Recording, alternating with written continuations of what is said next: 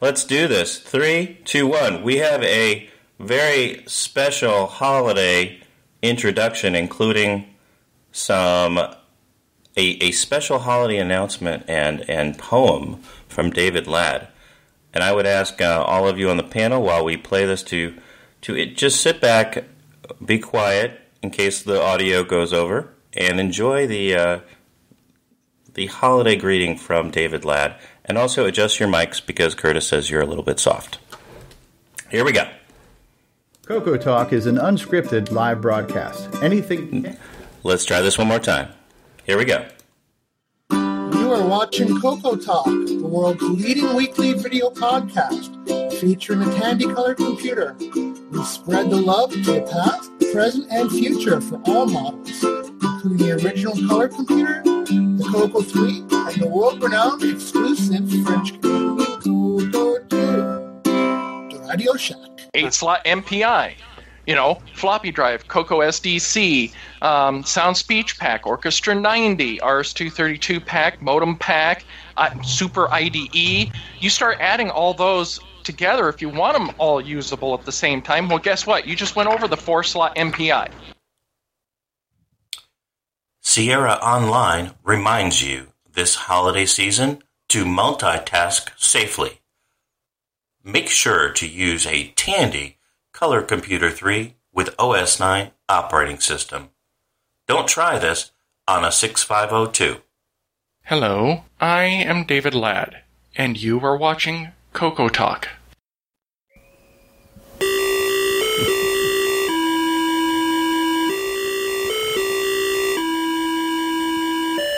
'Twas the night before Christmas, when all through the shack the elves had made cocos to fill Santa's sack.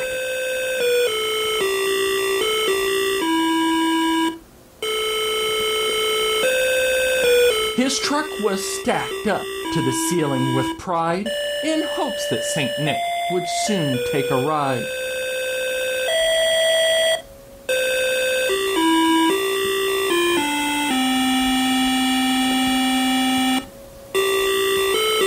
The stores were quite empty, with all the shelves bare, with Scripsit and Skeen and Zaxxon to share. Charles Tandy then opened the doors with a snap, as Santa poured out his delightful burlap.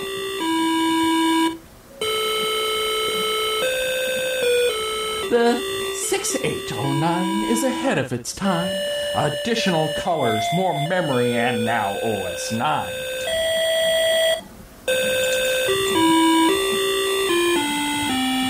With that, Mr. Kringle took off in his sleigh and vowed to return with more goodies one day.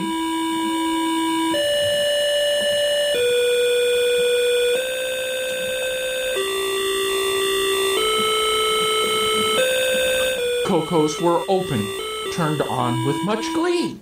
But wait, something's missing. There is no floppy. The Tandy Color Computer 3. Available from Radio Shack. Merry Christmas, everyone!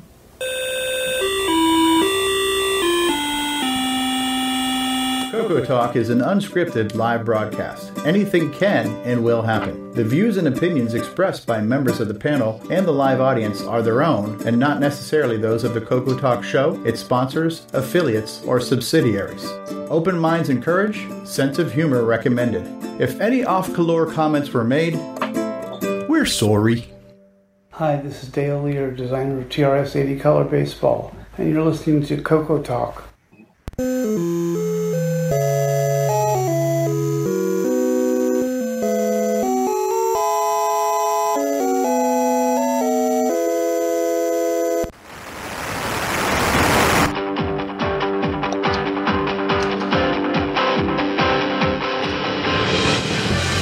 This is Coco Talk, the world's leading live talk show featuring the Tandy Color Computer.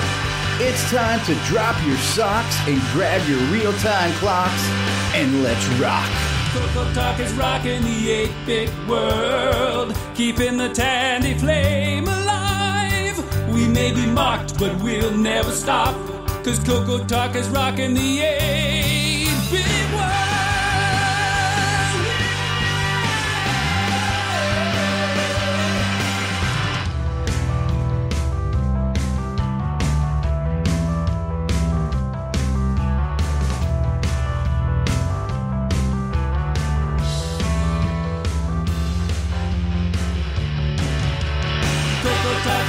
rocking the 8-bit world, keeping the tandy flame alive.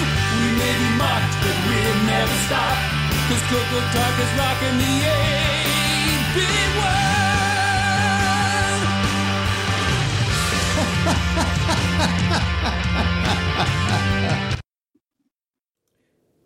And we're back. Welcome to Coco Talk, a Coco Christmas. We've got a panel of luminaries, legends, and Nick Marotta. You started out so nice to me, and then I'm not sure what state of our... Now, there was some sound issues for us on the Zoom, but I'm not so sure that went through to... I think the stream was fine. I think the stream was fine because I was having some issues in Windows before the show. But I think OBS was sending out the sound. So it sounds like it... you told us to sit back and enjoy it, and we couldn't. And you couldn't. The people on the panel couldn't. But we were let down. Major. Well, you have to go back and watch the... Actually, that's a default position for this show. You should feel let down. It's actually the standard for this show. So we'll have to play the Beatles song. Don't let me down. We've met our goal. That's ELO, isn't it? Yeah, I thought that was ELO. Don't bring me down. No, yeah, it was. Let me down. ELO from, let me down. Don't Face the Music, 1975. But I don't know. I go back further. Well, I think what we need for Christmas is an audio engineer, so maybe we'll get that. Then we get that sometime next year. It's right next to the place called Talent. We got a button for that. I just can't find it. Well, anyway, somebody. It seems like Stevie Stroh was very moved by David Ladd's Christmas greeting, so it was a joy to produce. Let me tell you. Well, let's talk to our panel. In his Christmas red, Mark Overholzer. How are you doing? Hey, glad to be here as usual. And I was thinking we're going to be kind of thin, but looks like we got a great crew, including a few new people.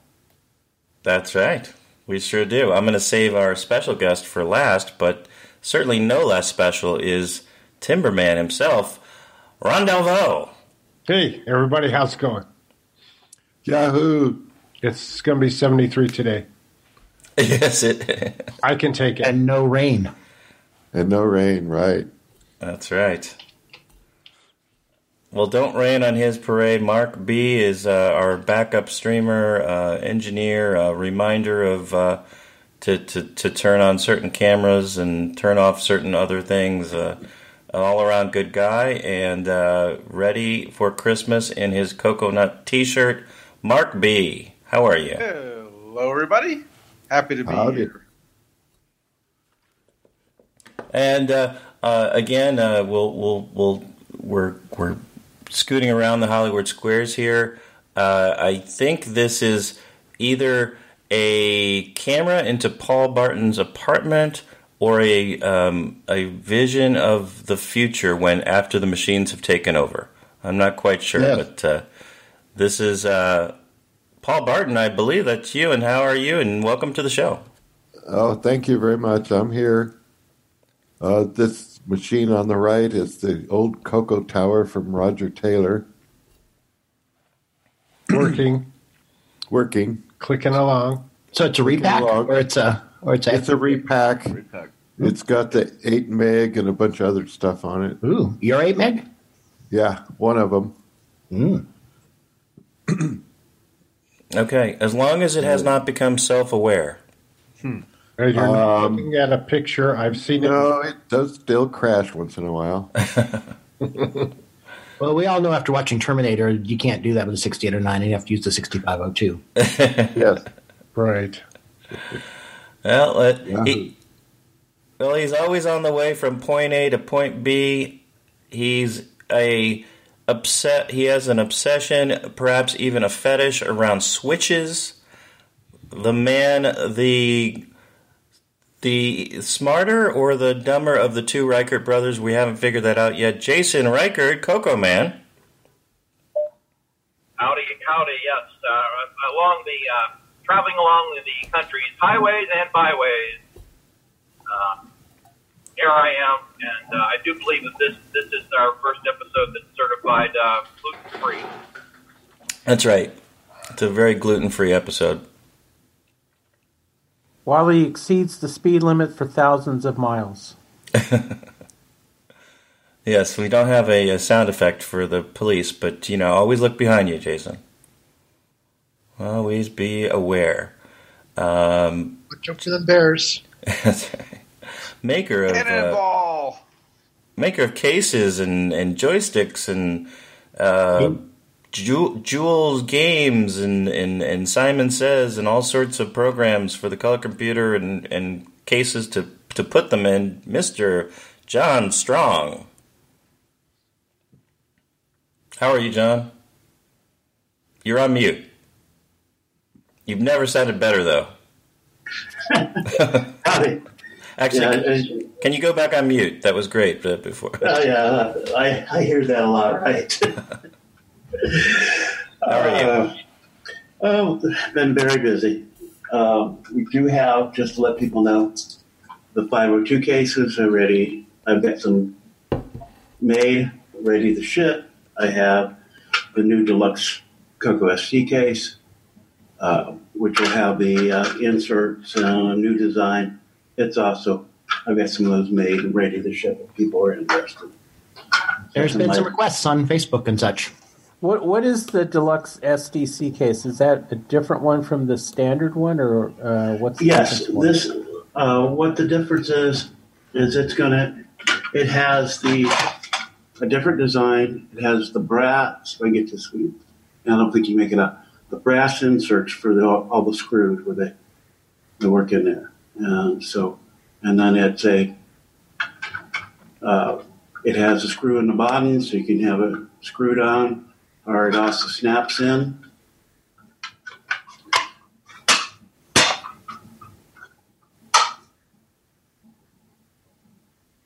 If you want a more permanent, you can do the screw on the bottom.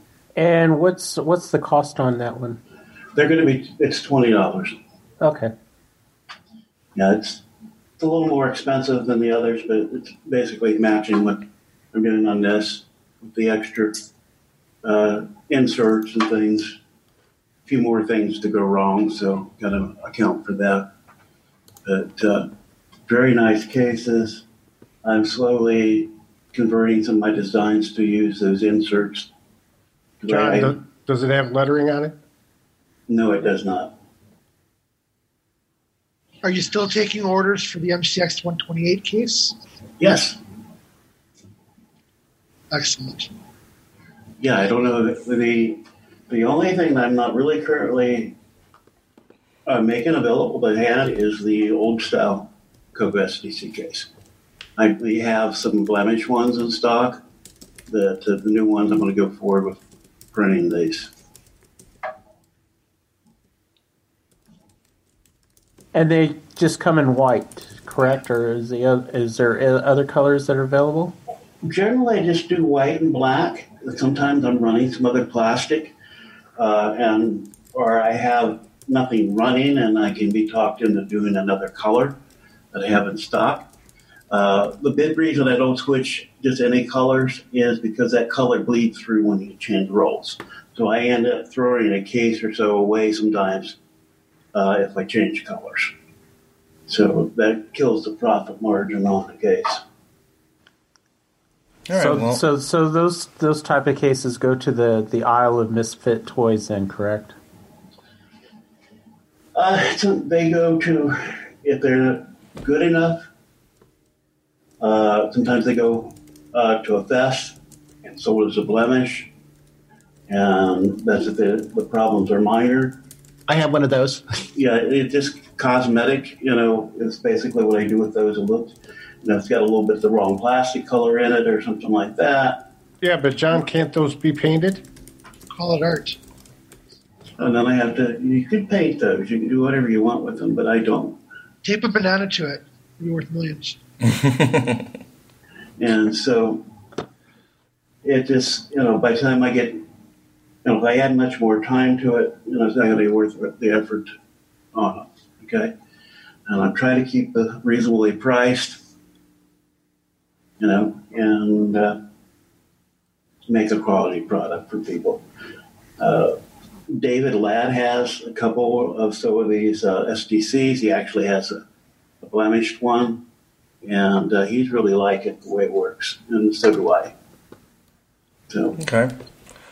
All right. Well, if you want to go into any of this in more detail, just jump in, and we're going to loop back around and do some news and. Just trying to do that because again, I've got trying to get set up to do some cocoa stuff here, but I got a few chores I've got to do around the house before I can get to that. Honey-do list. You have a honey-do list. Oh yeah, and I got my cocoa do list too. So.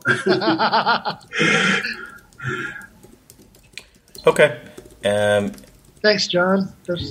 And we had a couple comments in the live chat. I do want to say hello to Dave Phillipson, creator of Supercom, in the chat. Matchy in the chat. We've got Curtis Boyle, Curtis Boyle. Matchy saying nice vest. Thank you, Matchy. It is the only thing that's red and green that I own. I couldn't find my Santa hat, and this was made for Burning Man by a friend of mine. Many years ago. So just trying to keep in the holiday spirit. And thank you, Nick Marotta, Al Hartman, Terry Steggy. Fred is out there somewhere. And Ken Reichert says that Jason Reichert is the smarter and better looking of the Reichert brothers. Wow. Ken is how can you argue with that? I'm going to have to agree. I'm going to have to do a rare thing and agree with my brother. Yeah, I mean, Jason. I mean, really, what would be your counter argument for that? I mean, that's just. Well, I just wonder if his brother's been hacked and it's not him. Yes, Ken. If you need help, blink 3 times and let us know. And we talked about what I'm wearing, and I apologize in advance. Lloyd Thompson says, anyone having experience installing a Coco VGA in a Coco 2? We do. In fact, there's a gentleman, Brendan Donahue, who can help you with that at cocovga.com. Or join our Discord server. I don't, Mark O, can you post our Discord server link in the he chat? He spelled it with a K, so he's talking about the Korean one. I think he's being cute with the K spelling. But if you join our Discord group, you can actually talk to and chat with Brendan right in the Coco VGA channel on the Color Computer Discord server. So please join us on Discord, and then we'll be talking about Jim Gary and all sorts of fun news. So continuing on with the panel, you know him, you love him, he's got a ukulele. Don't hold that against him. It's Nick Marotta. I'm not afraid to use it either. I will use it if it comes down to it. So keep that in mind. Keep that in mind. How's everybody doing this wonderful few days before? Pretty good. What you got on your computer back there? I have sent from our friend Bruce a personalized Joy and Coco Christmas card.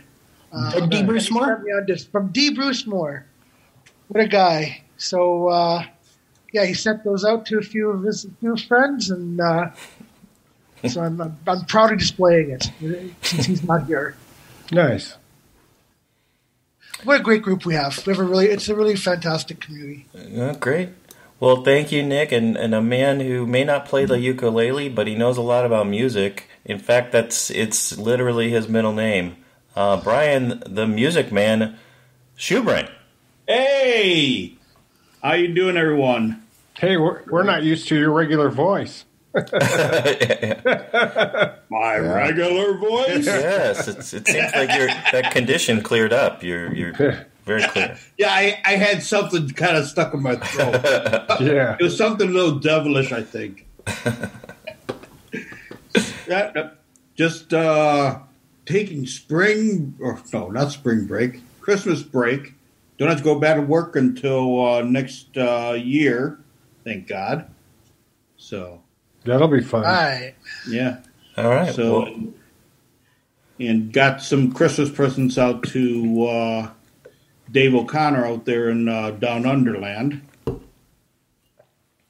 Yes, he's amassing quite a pile of stuff for his project. He's going to be working on his Coco music. Surprised he's not here. Yeah. Yeah, he sent a message. He's doing some sort of a system upgrade, so he's not able to join us. Okay. Hopefully that means he's making money. Well, jump in anytime, Brian. We next on our panel is a man whose new game actually has a lot of Christmas colors in it. But it is not specifically Christmas themed, although if the aliens did attack on Christmas, you would want to have a Gunstar available. It is Nick Marentes. Had to think about that. In this corner. The other Nick. G'day, everyone. Yep. Just here. We're sweltering in the heat over here at the moment. But can we get a crikey? Crikey. So do you guys sing Jingle Bells down there? Like, what do you do for Christmas? Is this like all hot down there? Well, it's a theoretical thing. Yeah, well, we turn the TV on and watch all the American Christmas shows showing reindeers and snow, and you open the window and it's a blistering hot day outside. It's all fake news. I spent one Christmas in California and I hated it because there was no snow. I did spend a Christmas in Brisbane, actually, and it was like over 100, and it was really 150. Weird. We took a trip to Sydney. It was 115 degrees Fahrenheit, 45 Celsius. Yeah, that'll melt your Christmas balls, Nick. Boy, I hate to see what it's like down there in summer. That'll yellow your cocoa face. Yeah, you should see it in summer. June, July, it's yeah. Nick, will we have a game on segment or anything that we should go in? I know you're putting the finishing touches on your masterpiece.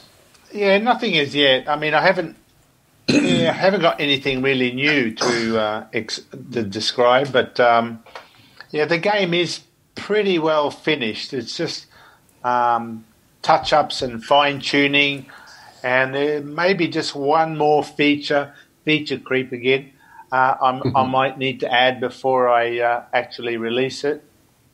But at this stage, we're looking at releasing it in time for Coco Fest. So even though it's almost finished now, but there's a bit of work for a few add-ons I want to do.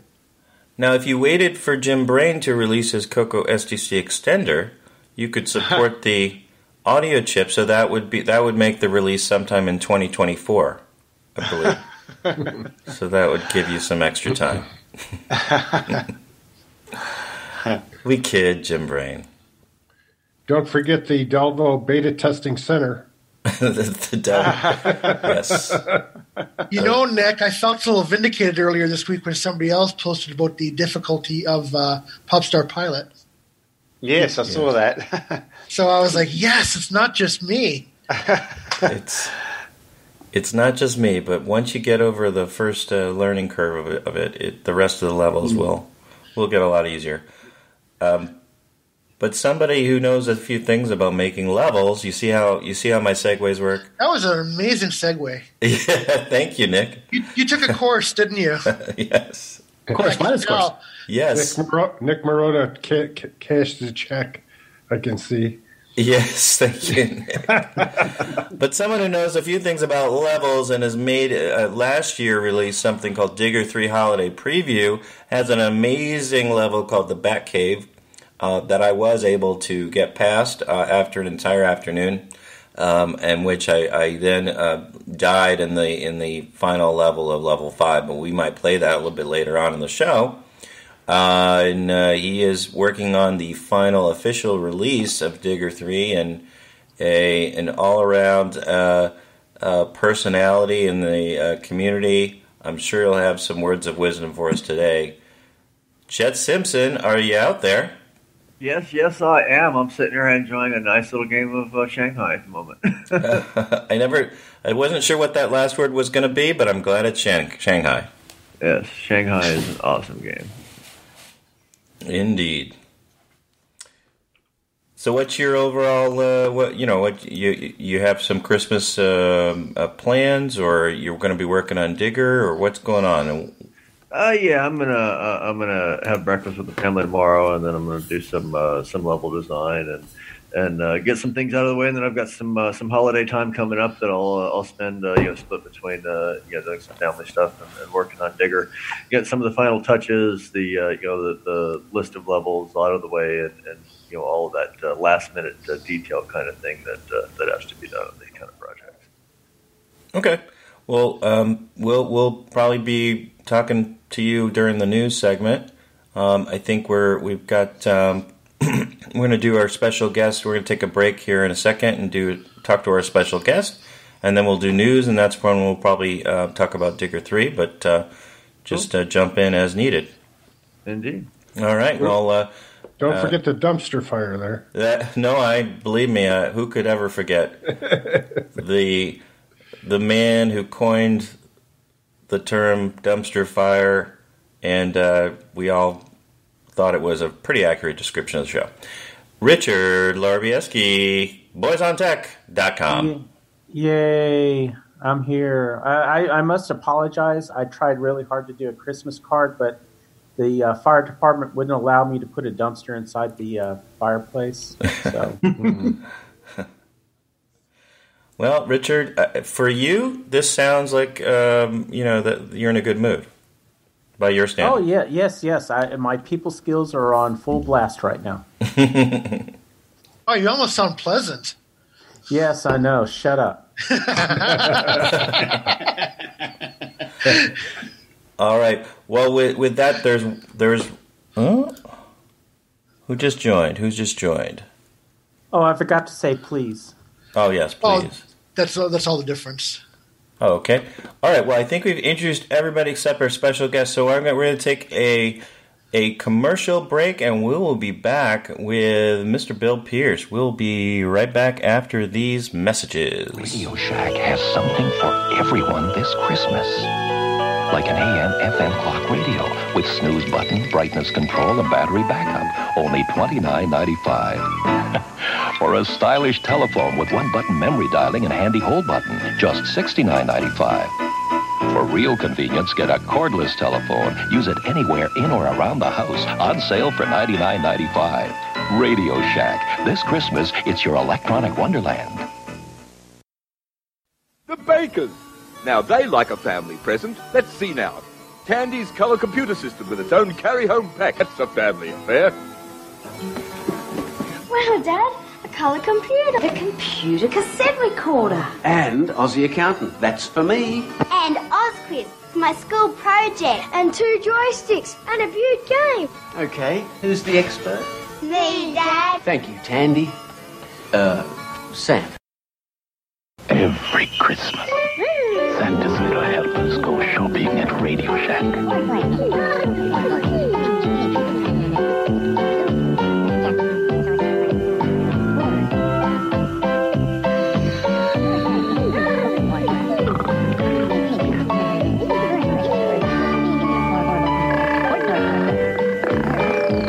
Got a computer too, a unique build idea from Radio Shack. This Christmas, Tandy has a very special offer. A family color computer pack to take away at a very special price. This family computer comes complete with software and costs an incredible $449, a saving of $241.69. It's powerful, educational, and ideal for the young and young at heart. The easy way to start computing. The color computer family pack from Tandy. Get it while it's hot. Tandy, the biggest electronic store in Australia.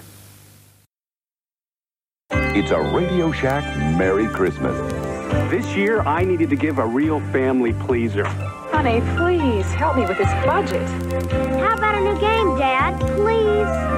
And I found it. Radio Shack's Color Computer 2. On sale for just $99.95. It entertains, educates, manages. It's expandable and affordable. Now that really pleases me. The Color Computer 2. Sale priced for Christmas. Only at Radio Shack. And we're back with some lovely Christmas advertisements from Radio Shack. I'd say that was $100 well spent to shut up his whiny kid and wife. Wow, that is some holiday cheer right there. Did you hear them? Do you hear them? They're like, oh. Yeah, No, I mean... I totally agree. I think the snotty little kid shouldn't have gotten anything, except for stuck in the closet. But still, coming from you, man, come on. What is up with that? Yes, the guy that heads up the People Skills Institute. Yeah. I mean, you expect that kind of stuff coming from me. I mean, that's an everyday, every minute occurrence. But from you, come on. What? Wow. You ain't Christmas now? He must be getting the eggnog. Must be getting Right. or something. And Nick, That's right. Let me tell you what I really think of you all. Nick, isn't it enough? You to Walmart with me from now on, man. We're gonna bust through those crowds. We're gonna get that TV. Is this turning into the Festivus airing of the grievances? Oh, there we go. Yes. Happy You're Festivus. turning into Krampus over there. What? Damn. Well, Nick, That commercial really bothers me. isn't it a punishment enough that kid's getting a Coco 2, Nick? That is all you need. That's all you need. All you need. Anything else is especially if it has 64K. That's yes. right. Anything else is just bragging. That's right. Hey, original 64K Coco 1 white case did it for me, man. Nice. Well, since we have a few minutes here, and Bill Pierce had to step away, and then I want to do an introduction and interview with him and get to know him and what he's been up to. Why don't we just do a quick mention from Mark Overholzer about a legendary member of the 6809 Motorola community. There's an echo from somebody. It sounds deeper than your voice. Where's that echo? Okay, it's over. Thank you. Mark, can you tell us what happened and who the person was and what his contributions were to our computer? Okay. So the man in question is Chuck Peddle, who he kind of started his career in microcomputers, working for Motorola. Yeah, I understand he helped develop, I think it was the 6821. It was one of the peripheral chips to the 6800. He wasn't on the original 6800 team, but after he helped develop the hardware, then Motorola put him on the road talking to customers about using their new line of 6800 family of stuff. And he got a lot of pushback. At the time, the 6800 was $300 a chip in quantities of one. And a lot of pushback saying, it's kind of expensive. We need something about 1/10 the price of that. So anyway, he kept going back to Motorola management saying, there's demand here, but we need to get the price down. And they weren't interested. And so he kind of got frustrated after a while. And so he talked 7 other Motorola engineers into leaving with him. And they went to a little company in Valley Forge, Pennsylvania called MOS Technologies. And they developed the the MOS Technologies 6501 and 6502, which they sold at, I think it was the first, the 75 West Coast Computer Fair for $20 and $25 each. Anyway, and so those who are familiar with those, Atari bought them, Apple bought them, Commodore bought them, the Acorn, BBC Acorn. Anyway, a lot of systems. Anyway, Chuck was the guy who basically, pushed forward low-cost microprocessors and really got the springboard of, microcomputer systems coming out. So anyway, I guess he died on the 15th of December. And remind me, can you say his name again? Chuck Peddle. Chuck Peddle. Thank you. Well, yeah, I have a link here, team6502.org, that has a story on it. So, Tandy, Radio Shack did not use the 6502 at all, did they? No, they didn't. Nope, never. Nope. Z80 and 68,000 and 6809, of course. But like I said, he's had he had an intersection with Motorola and really helped push a lot of the stuff forward. Yeah. All right. Well, we are grateful for his contributions, and he'll definitely be missed. Al Hartman said he helped develop the Commodore PET and also the Kim 1, which was a trainer. Motorola had something similar that they developed too for the 6800 family. Okay. Well, he changed the world with a processor that was actually affordable and could go into these home computers. Right. Basically established that there was a market for that stuff. And then, as time went along, more expensive processors came out, but it was worthwhile pursuing those because they knew there'd be demand for such things. So, yep. One of those tipping points in history. All right. Well, if you have a link to, any of that information, put it into the YouTube chat, if you don't mind. And our special guest has returned. Bill Pierce, can you hear us? Yeah. Great. I know you. Yeah. Why don't you say a few words about yourself? Because I think you're a little soft, but go ahead. Well, I've been working with the Coco since probably about late 1984, I think it was. I bought a 16K Coco 2, and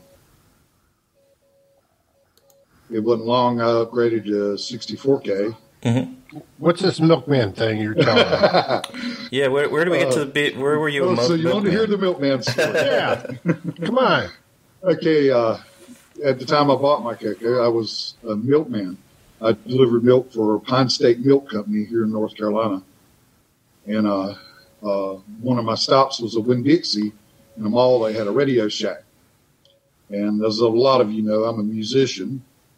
So while I was at the Winn-Dixie, I figured, well, I'm going to run over here to Radio Shack. I've got to pick up some adapters. And I run into Radio Shack, and you know how they always used to have the manager's table sitting out front where they have special deals on it.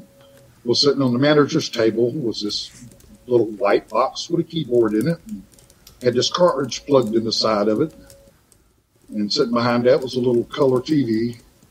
And coming out of the cartridge was a cable going over to one of the stereo systems, and it was playing the William Tell Overture. And I knew the manager very well. I had bought many adapters and speakers from him. And so he come over to talk to me. He seen me looking at it, and he explained to me what it was. And the cartridge was the Orchestra 90.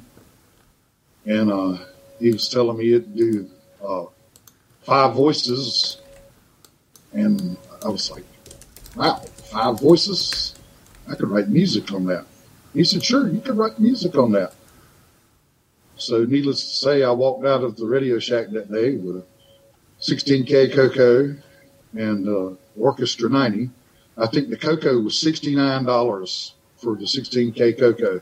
They were trying to get rid of them. And I paid $79 for the Orchestra 90. Huh. And I carried on from there. I went from the Orchestra 90 to Lyra, and then from there to Ultimuse 3. And I used Ultimuse 3 right on till after I got my first PC, because MIDI software was just too expensive for the PC at the time. So I kept right on. Did you also include the Coco with your music? The music you used to make, with your guitars and stuff? Oh, yeah. I actually used it in live performance. I used to do a little acoustic show, and I'd have like bass and drums and keys playing in the background on the Coco. Oh, cool. I did that quite often. And I tried to talk to one of the bands I was playing in into using it, and they were like, no, we don't want no computer music.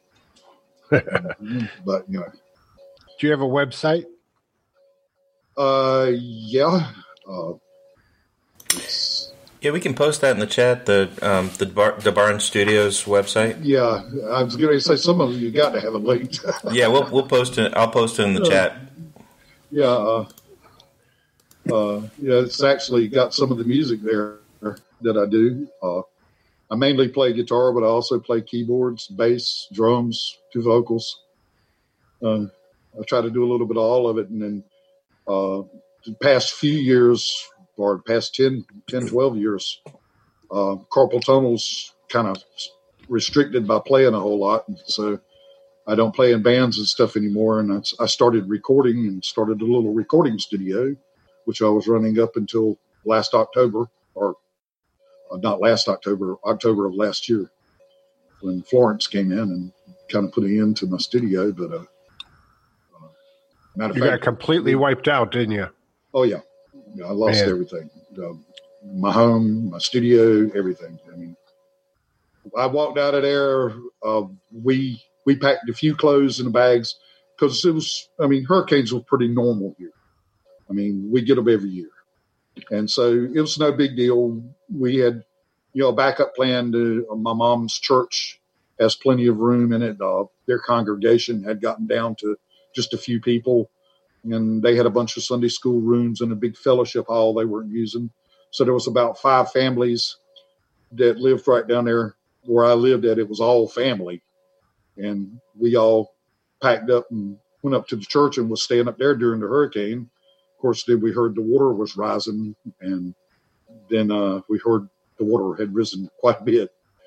And we ended up at that church for like 3 months, staying there. And my daughter had already told me that my wife and I could come and stay with her if we wanted to. So I was kind of waiting on my son to see what he was going to do, because him and his wife and 2 kids were staying with us when the flood happened. So I was waiting to see what they were going to do before I left. And so finally they found a place that they could stay. And so we moved here to Fayetteville with my daughter. How much of your Coco stuff got messed up? Everything but one Coco 3. I had 3 Coco 3s. I had just gotten the 3rd one, and that's why it wasn't with the rest of them. I had them all packed up in a huge tote. I mean, this is one of these too big to stack up totes, like a big construction tote. And I had all my Coco stuff packed up in it because they were having band rehearsals in my studio, and there just wasn't room for it. So I had packed it all up temporarily, and I had gotten a Coco from Henry from the mailing list, and he when I got it, I stuck it up on a shelf, and it was sitting about 9 foot up in the air. So it was the only thing that didn't get wasted, except for maybe a few little hardware bits that were sitting on a shelf.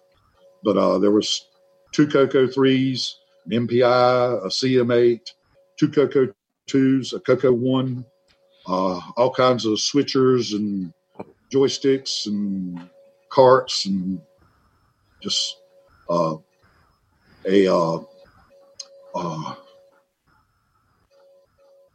can't remember what kind of hard drive it was. It was the hard drives no longer worked, but I still had the controller and all for it. Which, matter of fact, I think the controller is still sitting on the shelf, so it might be okay. So does your house still exist? Only it's completely... Yeah, it's still there. It was a mobile home, and it's trashed. I mean, it's the sheetrock's just kind of hanging there, and the water got up 5 foot, or about 5.5 foot on the inside, and you consider it set about 3 foot up off the ground. So the water was over 8 foot outside. And it's hard to imagine your yard being 8 foot deep in water. Yeah. And everything you own floating away. Is that when you moved from developing on hardware to doing most of your development on VCC? No, actually, I've used VCC all along. I always had the hardware sitting there because I keep everything connected through DriveWire. So I get something going in just a few seconds, I can have it running on hardware. Mm-hmm. But I like to use VCC because mostly I work in OS9 right to start with. And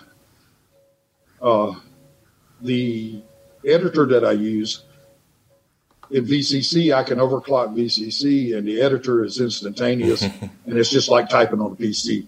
So it makes it a whole lot easier when I'm sitting there working. 25. So you accelerated to 25 megahertz? No, I run it at 89. Oh. Now, if I'm using the Coco 3 FPGA, I'll run it at 25. Matter of fact, that also survived. My Coco 3 FPGA, it was sitting on my desk in my studio, but it was in the cardboard box that had been shipped to me inside the foam inside in plastic. And the box floated because of the foam inside of it. And the foam got damp, and everything in it got damp but didn't get wet. Yeah. And, in looking at it, the only thing I see that I'm probably going to have to clean up before I start it up is the pins on the switches. There's, like 5 or 6 switches on the side of it. And the pins on the switches are tin, and they've rusted a little bit. So I'm going to spray them down with some contact cleaner and take a soft wire brush and kind of lightly go over them and clean the rust off of them. And other than that, it doesn't look like it's damaged at all. I'm hoping it'll crank right up. In the live chat, Dave Phillipson says, Bill helped me a whole bunch on the Coco 3 FPGA wiki page. Thanks again, Bill.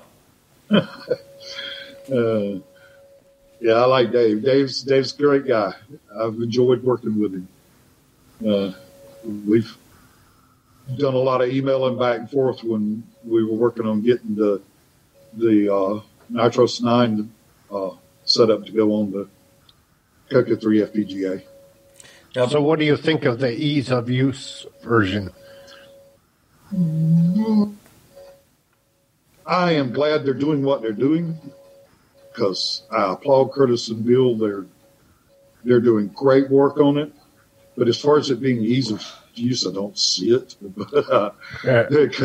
Because you boot up an OS 9 and you use the keyboard. Yeah, right. You do the same thing you always did. It's still just as hard to make a boot disk as it always is. Yeah. And that's the major downfall everybody has with OS 9 to start with, is a boot disk.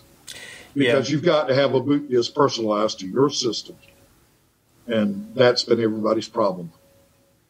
Yeah, I think, and Nick Morentes, who's on the panel, could maybe comment, because it was his idea, or at least he pushed for it, is to get the the casual user who wants to run some Sierra games and who wants to launch some OS 9 games without knowing anything really about the command line, that they can just go in and kind of click away, right, and try stuff out. But Curtis is also working on speed improvements that would benefit power users like yourself. So I think the goal is to eventually merge that into the main.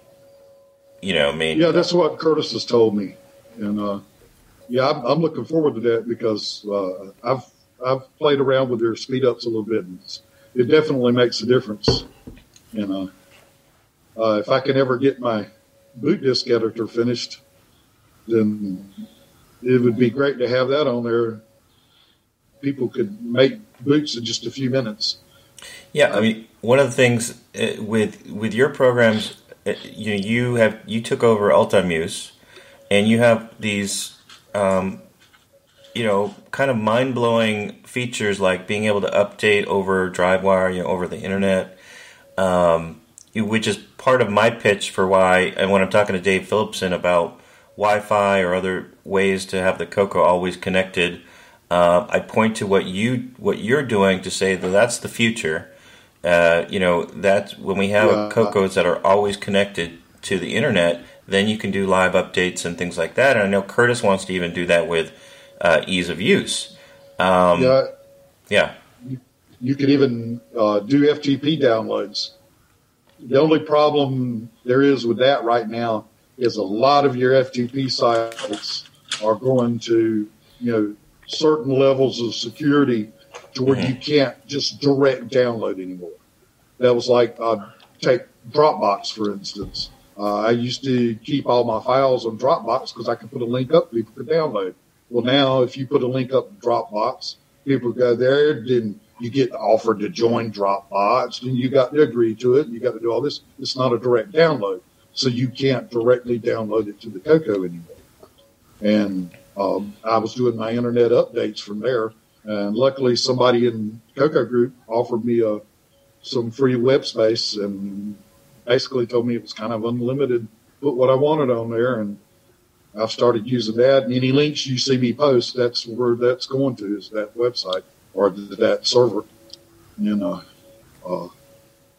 if you've got FTPs that don't have the security and the say like the Coco archives, that's basically a website. That's not a FTP. So you couldn't download things directly from it unless you already knew the link in advance. Mm-hmm. Then I think you could actually download it directly, but you would have to know the link in advance. You can get a directory. DriveWire will do a directory over a normal FTP, which is really cool. I mean, you used to do it on Artsy, and then Artsy beefed up their security, and you can't do it on Artsy anymore. It'll come back and tell you don't have permission. I've even got security clearance on there to where I can move files around on Artsy. Alan, the guy who runs it, he gave me security a long time ago to do some cleanup on there, and I never got around to it. But I can't even download by putting my password and all in. I've tried all kinds of things. Now, is the latest version of Ultimuse on your website for people? Yeah, it should be. I probably need to update it because I found a bug in something on it. I don't remember what it was, and fixed it, and I probably need to update that. Okay, because it's not something you would normally run into, but. Well, for people that don't know what that is, can you explain what it is? Thank you, Ron. Ultimuse, it's a 16-track MIDI sequencer. It's software. Yeah, it's software. You can run MIDI out the serial port or out of MIDI pack or through DriveWire. I mostly do MIDI these days through DriveWire. I know Brian knows Ultimuse pretty well. Brian and I talk through email quite a bit. It's good to see your face. But it has 7 different staff types in the latest version, I think. And you can have as many staffs on screen as you want. So you can basically do out arrangements. You can put horns on one staff. You can put, guitars on one staff, bass on one staff, percussion on one staff. And it's pretty amazing what Mike put into that software. I mean, and then you look at the source code and it's mind-boggling. I printed up the source code at one point on just standard 8x11 paper, and I only printed one side of the paper, but printing up all the files in the source code, it took a 5-inch binder to hold all the source. Wow. It is huge. There's over 150 files in the sources, which make up 13 actual files. But Mike's pretty much a genius at C programming. And in terms of connectivity, so if you're using DriveWire and you're running the MIDI over DriveWire, so what are you doing on the PC? Are you? There's all kinds of software synthesizers that you can download. On Windows, Microsoft has one built in. It's the Microsoft GS software synth. DriveWire, Java, the Java that you download to run DriveWire on also has one. I think it's called the Gerbil synth. And then there's all kinds of free synths you can download on the internet.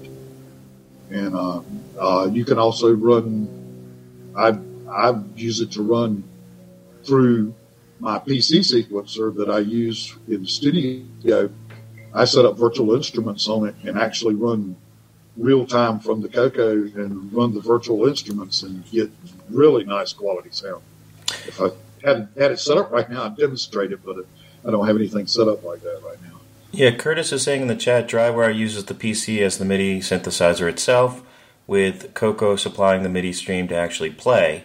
Yeah. Now, originally I wanted to, because I had a keyboard that had only USB MIDI, So I wanted to connect my keyboard to the PC, and then have that somehow talk to the Coco over DriveWire.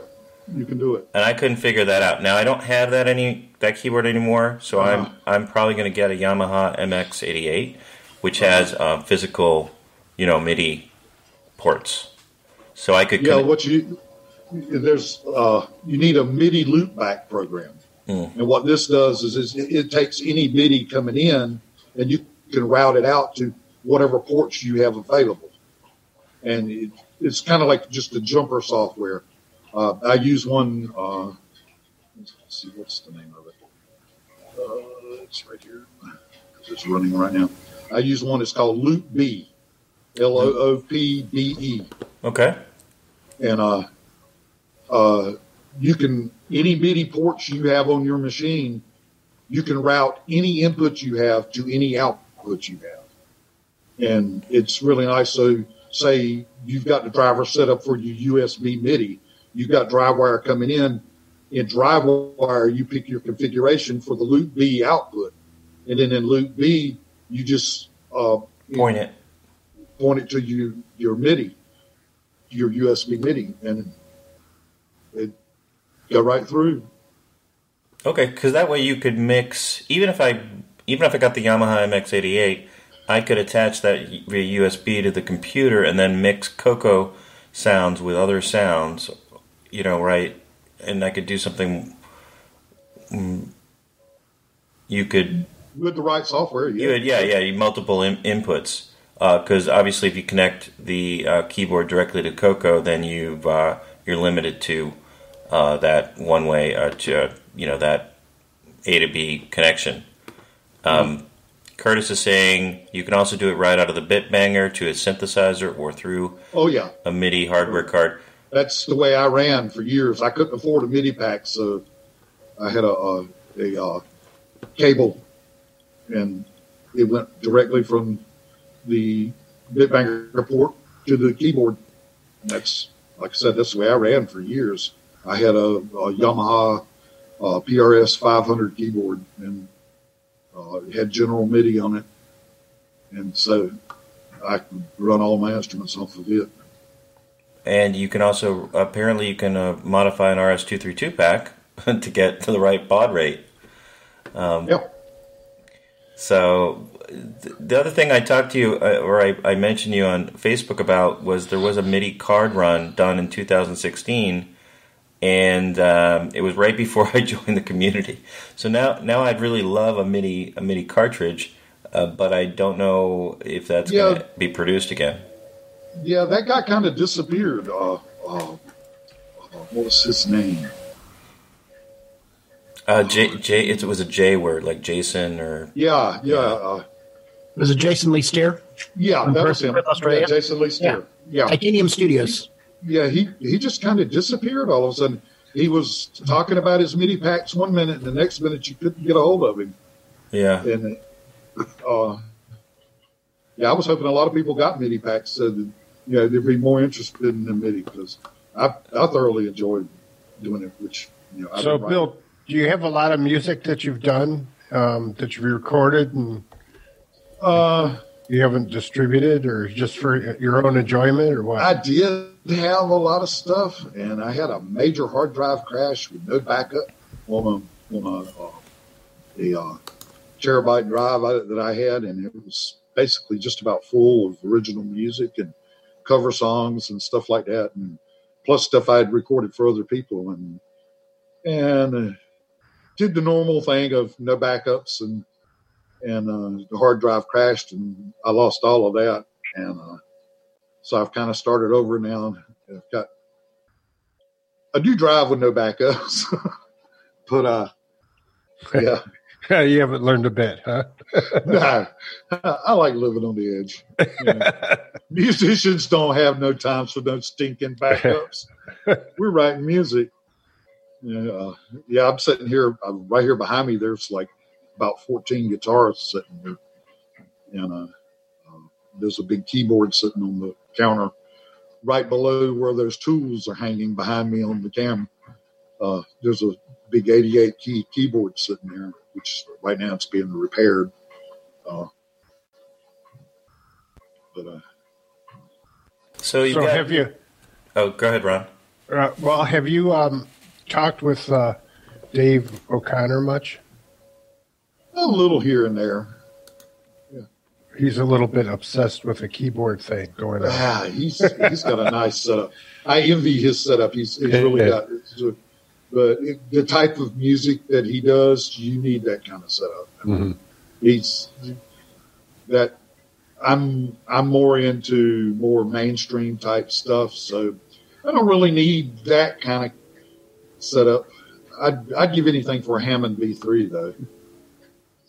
That's for sure. We have a question in the chat. If you plan to produce any game music for the cartridge chip, I think the Coco PSG, the Yamaha OPL3, any of the new sound chips, the Game Master cartridge. The problem is you have to have them to be able to program for. Yeah, that is the problem.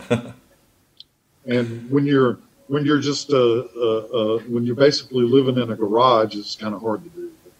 So you're I'll get around to it. I'm hearing you're open-minded to it. Oh yeah, I'd definitely be willing to program some game music for somebody that needs game music. I wouldn't hesitate. And then so we have there's a new version of Ultimuse, the MIDI sequencer for OS 9. And then you have a new version of MShell, an update for MShell, which is, describe what MShell is. That's kind of hard, but basically right now what's been released is just a file manager. But if we get into MShell, explaining the file manager would probably take about an hour and a half. But basically it allows you to move files back and forth between your PC, RS-DOS, and any OS 9 drive you have. I mean, it would even do FTPs if I knew where an FTP was that would give me directory listings like it should, like they used to. Because you could get a directory listing from an FTP from command line. But you can't do that much anymore because of all the security stuff they've got on them now. But basically, the file manager will allow you to move things anywhere. And it does batch copies. You can copy 50, 100 files if you want at one time.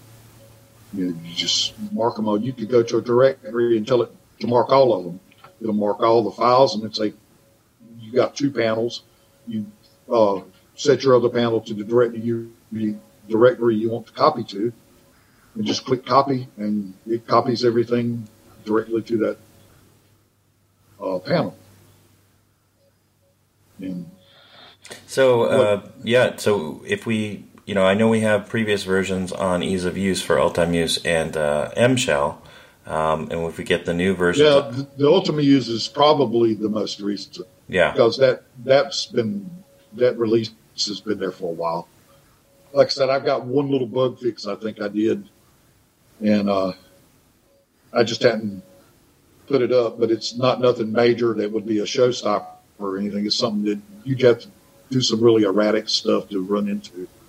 And I was doing some erratic stuff when I found it. Have you tested either of those programs in the ease of use betas? Not really. I was more running the system and running my software on the system to see, if I noticed a difference. And some things definitely run smoother. I mean, I could see the graphics definitely were smoother, and things seemed to scroll just a little faster. Well, now we have VCC version C that will run the EOU better. Yeah. Yeah. Yep, those 6309 fixes are looking nice. All right. Well, we got to thank Waters and Body for that, for sure.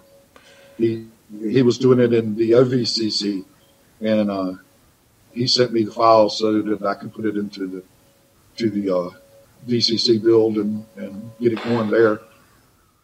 Hey, do you know anything about the Bjork version of VCC?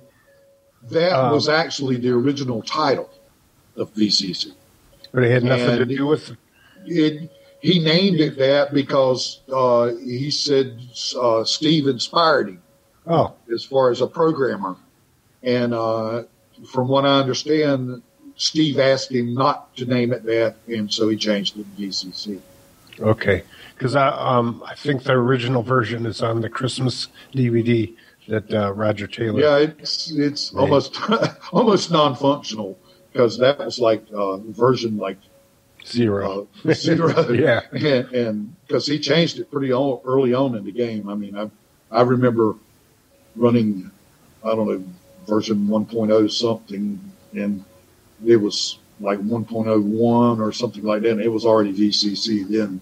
But, Curtis has a question for Bill. Yeah. Go ahead, Mark.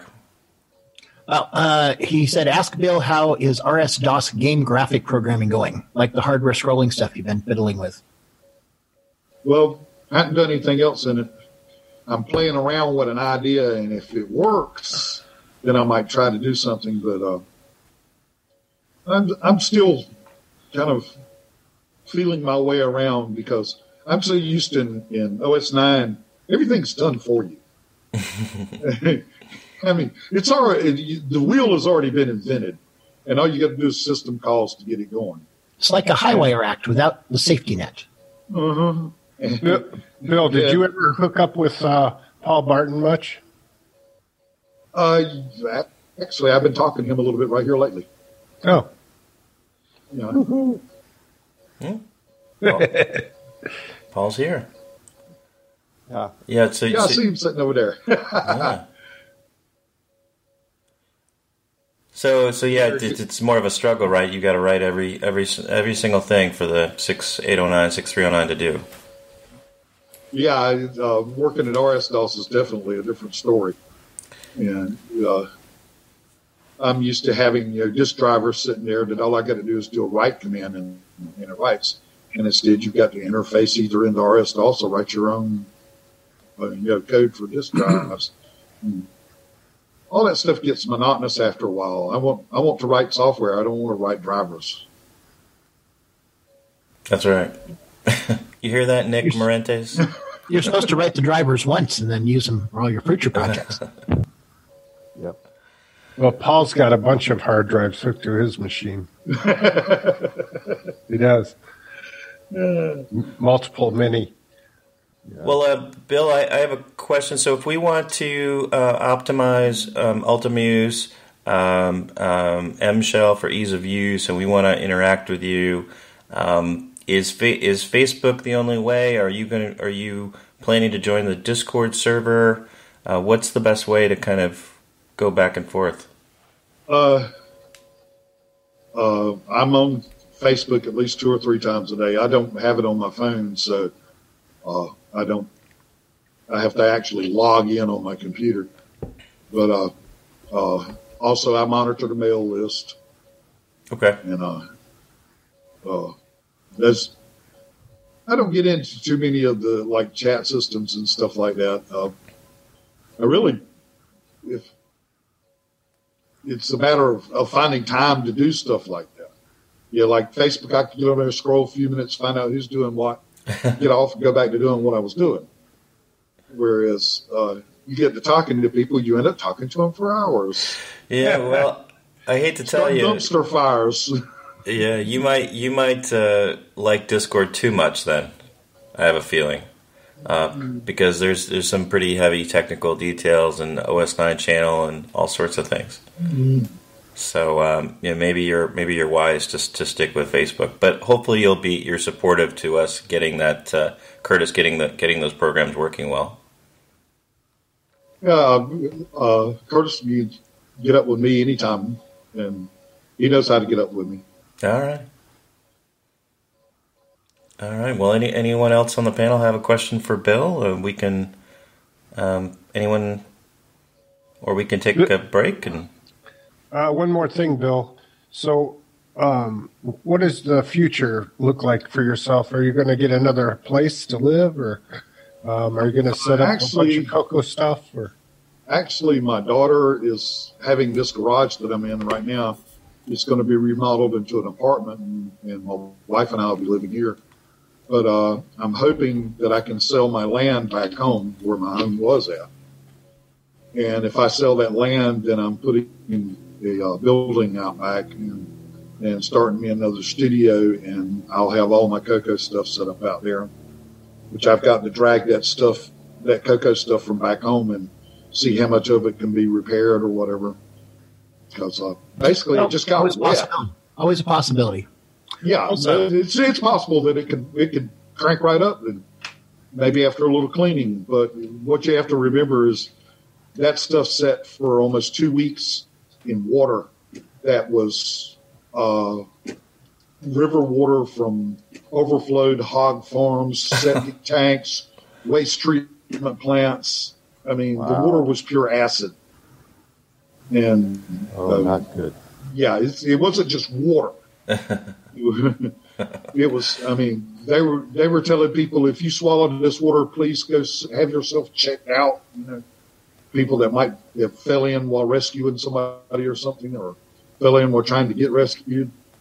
You know, basically the water was poison. Also, you might think about land a little bit higher. You know, like another 1,500 feet. Well, that's why I'm at. I moved 2 hours away from there. I'm living in Fayetteville, which is like mid-state. I'm no longer on the coast. Had to get out of there. All right. Well, why don't we take a break, and hopefully you can stay on as long as you can, Bill. We're going to go through some news, and feel free to chime in and at any time. All right. Well, I got to kind of take a break myself. I have to get up and walk around every so often. That's right. And I'm thinking, Brondavell may have to pee by now. So let's do it. We always want to be sensitive to that. All right, we'll be right back after these messages. Hello, this is Grant Leedy with Cocoa Talk. Got your Cocoa 3 yet? From the makers of the Switcheroo.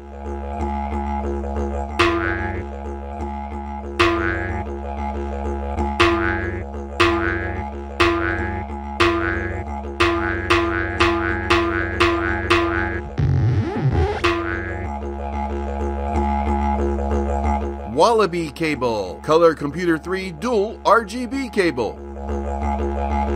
Get yours today at cocoman.biz. Fletcher, I don't need that report tomorrow. Great, JT. I need it tonight. But, JT... Fletcher saved $300 on her office away from the office. Radio Shack's revolutionary Model 100 computer. It's a word processor, phone directory, and dialer. It even communicates with the office computer. Fletcher, how's that report? Fletcher. Radio Shack's Model 100. Save $300 and put it to work. You'll go far, Fletcher. You'll go far. Tired of switching your joystick between the left and right port? Want to change between different controllers? Well, Joey has got you covered.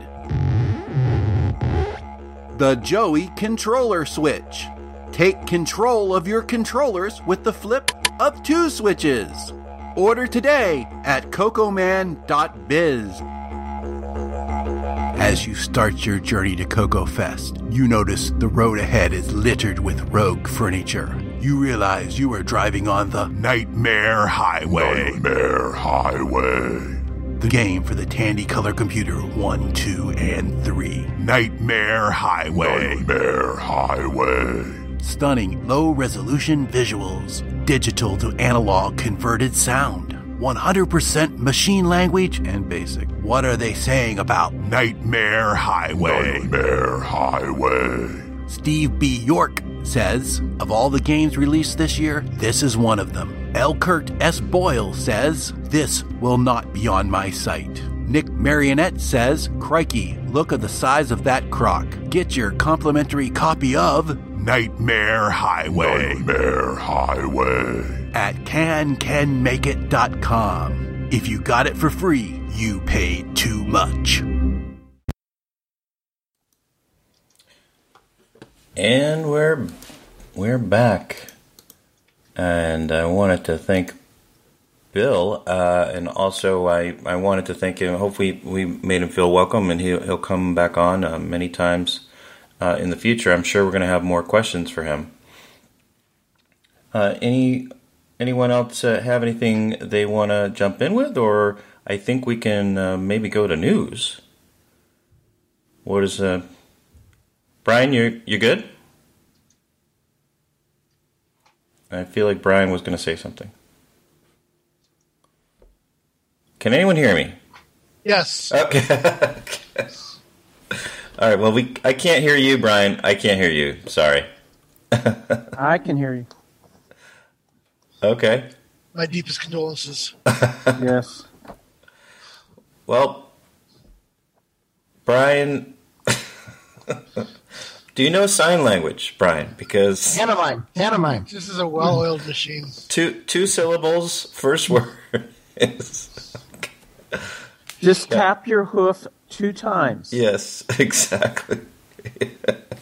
All right. Well, Brian will have a lot to say. You can reach him on Facebook and many other places.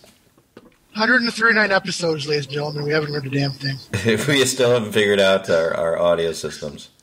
Anyway, I think it's time for news.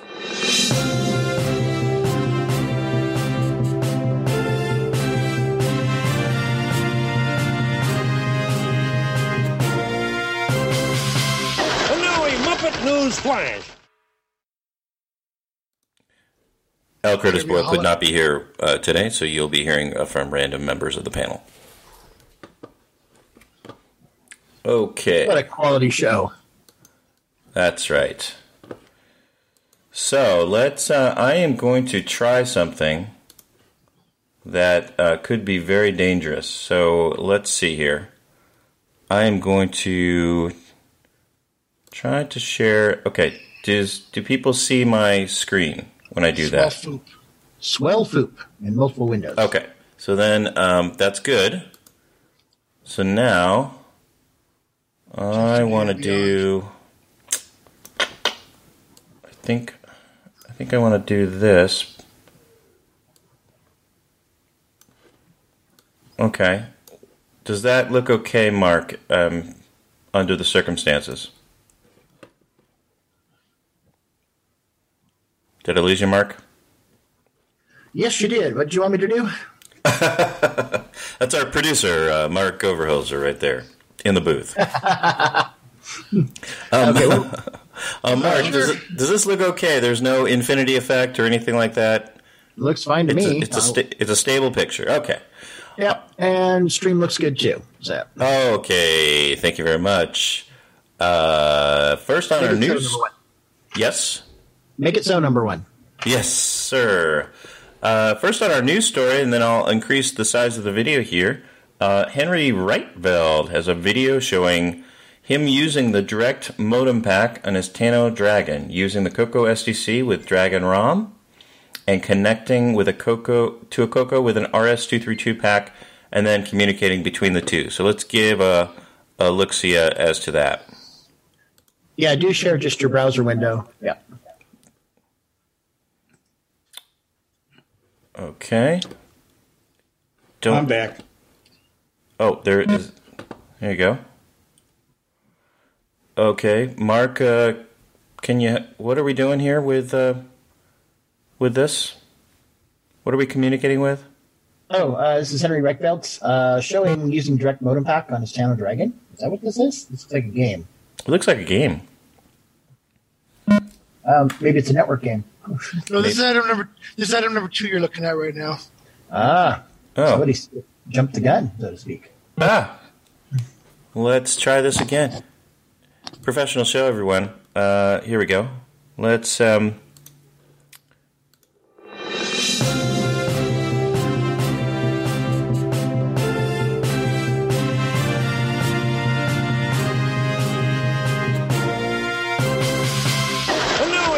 News Flash.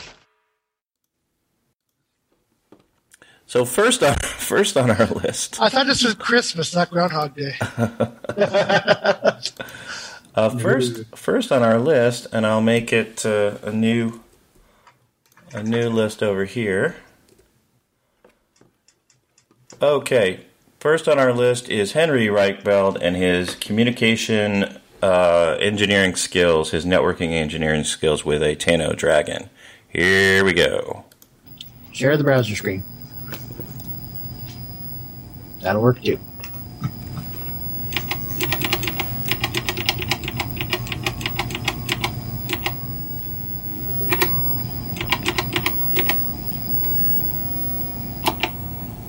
Okay. An authentic Coco keyboard? Sounds like it. Sounds like it. Okay, we got the second computer here.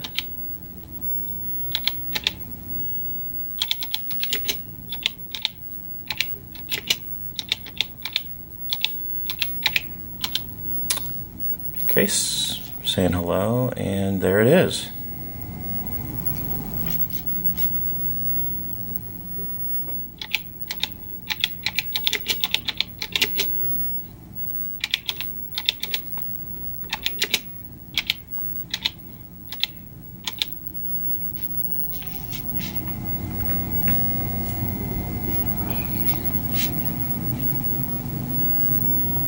Okay. All right. He was using the Direct Connect modem pack with his Tano Dragon and Coco STC with another Coco. Great job there. And we will go back to Jim Gary has an update to his MC10 game Swell Foop. You may have seen this earlier in the show, which is a low-resolution game originally for the VidPack C7420 and has gameplay similar to Todd Wallace's upcoming Coco 3 game, Click-O-Mania. And this version is slightly sped up, and it's a newer version. And so we'll look at that.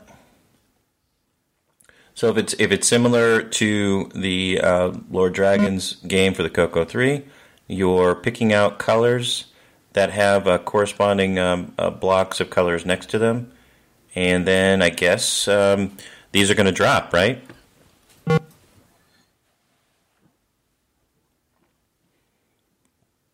Anyone on the panel, feel free to... That is correct, yes. Yes, that is correct, sir. Yes, the blocks drop down. Whatever colors match, blocks drop, and your goal is to eliminate all the colors. I don't mind if people on the panel take naps, but you can't all take a nap at the same time. That's my only rule. All right, who's got the schedule? Yes, that's right. You could get the same game in Linux. Okay. It's the same game.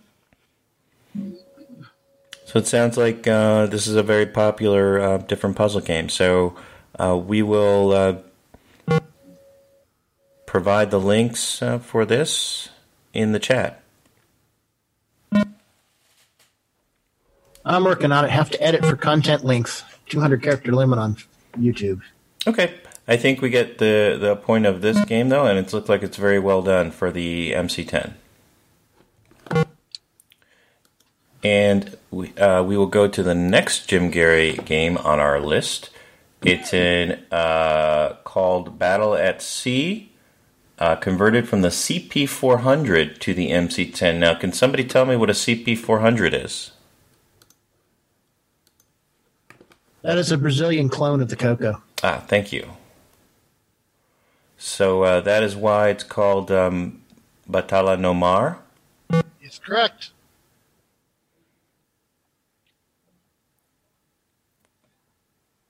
And it is amazing what Jim can do on the MC10. It is. Hey, Nick Mariota, feel free to be color there because I'm trying to post the links and stuff for these things. So. Yes, Nick Mariota, don't be shy. I don't know a whole lot about this game, but yeah, definitely. There's been a bit of a resurgence in MC10 interest in our group. Other people have been. I think it really helps that Jim Gary is doing so many conversions and stuff. Yeah. And think about a platform. It's like, well, what is there interesting? Oh, there's tons of stuff that's interesting.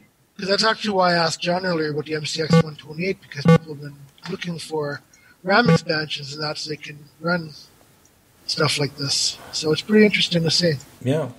Well, Ed Snyder started out with the MC10 on his various projects, and then look where he is today. He's creating motherboards and all sorts of things. So, Jim, Gary, you can get those games from him. Richard Kelly has uploaded a program and documentation. Wait, did you get Tut Tut? Yeah, Tut Tut. One more game. You didn't download the latest copy of the news. I thought I had the latest copy. Okay. Nope. Can we do Tut Tut at the end, or is that required to do right this minute? 10 demerits. Yes, go ahead. You want to anger Curtis? You go right ahead. I don't. Is Curtis? You know how Curtis gets behind the scenes. I don't think Curtis particularly cares about the order. I don't think so. All right. I thought I had the latest version. I just posted the stuff in the latest Zoom in the Zoom chat. Okay. Thank you very much. Richard Kelly has uploaded program and documentation for something called Automate by Roger Smith, which was originally a T&D software subscription release, and it allows you to prepend semi-graphic screens while your program's loading. So there is a DSK image, and then there is some instructions, which I'm going to load up and make bigger here. Let's see if I can do that. And I don't know if I can make it bigger, but I think you can see that the instructions are available, and hopefully we can get an example of how that would look. But I think it's pretty clear that you'll have something on the screen when you be loading in semi-graphics. So that's pretty handy, and you can find that on Facebook. We've got a potpourri, just an embarrassment of riches from Chet Simpson this week. Chet, are you out there? Yes, as a matter of fact, I am. Well, that's great because this first video is 52 minutes long. I know I liked it on YouTube because I do want to actually watch the entire thing because I want to learn more about Tiled. But is there a particular section of this video that you would like to highlight for the show? No, not really. I mean, the whole video was really just a discussion, an ad hoc discussion between Paul and myself. I had some materials that I was doing for a tutorial, and he wanted to get familiar with some of the tools, particularly the ones that I was using for Digger. And you can actually see one of the test levels there. And so, I mean, really, the whole thing is just a general overview of the tool and how to set it up, at least for the tiles and the type of output that it generates. And this is one of I keep meaning to get the latest version pushed out to GitHub. Unfortunately, with being hyper focused on Digger, I haven't had a chance to get to that quite yet. Can we talk about this screen right here? Mm-hmm. Digger's awesome, by the way. Unbelievable. Yeah. Thank you. The one that you're seeing there is just the tiled map editor itself, along with the video from myself and Paul. But I'm just going over the kind of the layout of how I have things arranged within Digger and how they translate to what I do with basically creating a definition file to define how all of that data within that map file gets translated over to the color computer, and then actually translating it over, processing it at some stages, converting it for the tiles and for all of the imagery. That all gets converted down to assembly language and then built into either a flat binary or further processed to add it into a pack.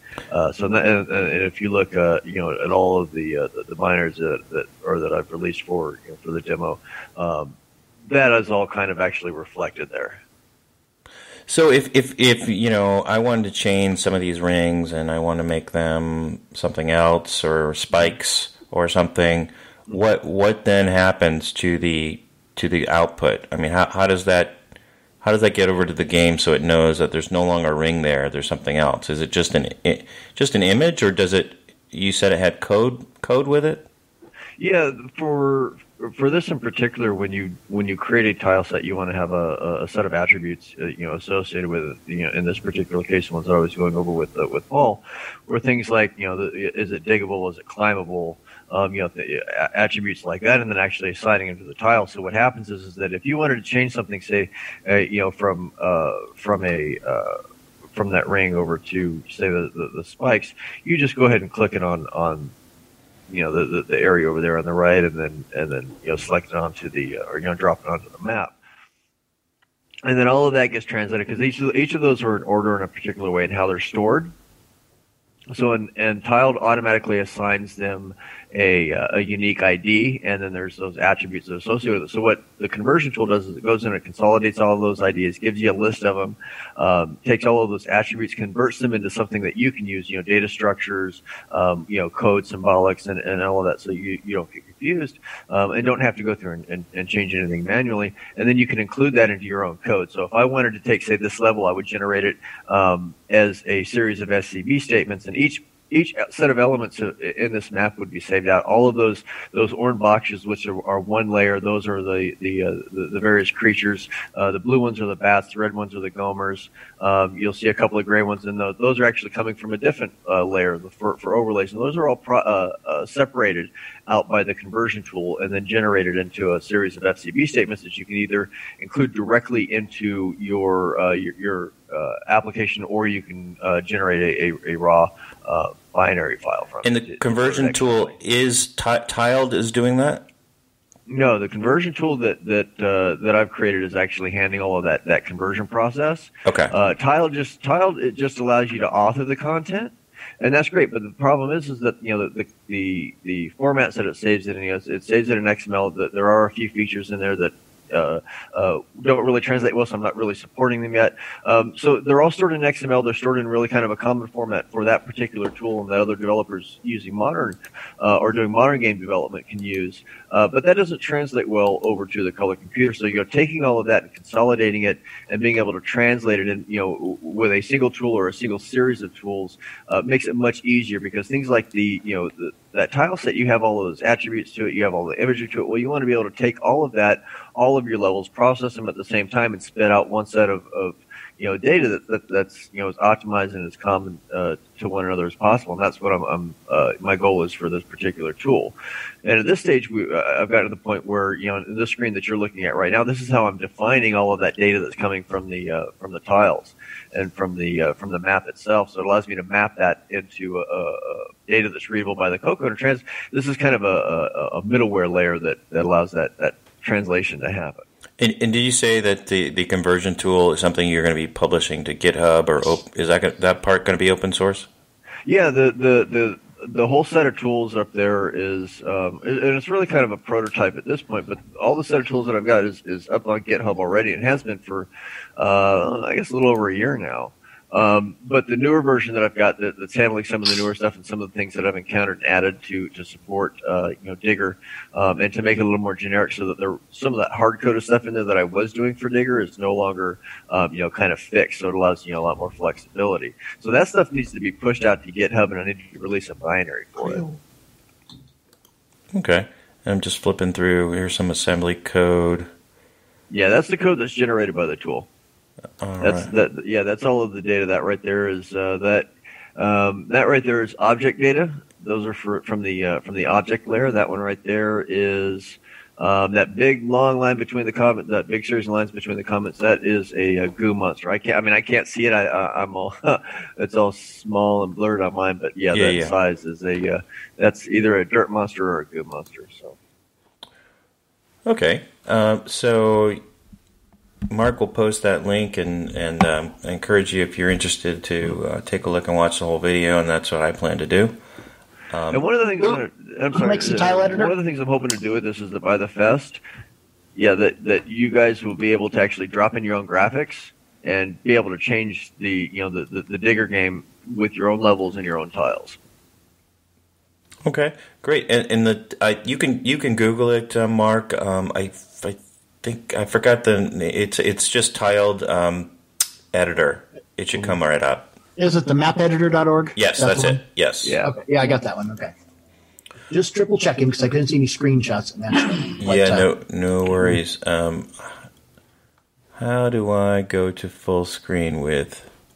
It's an F command, and I forgot which one.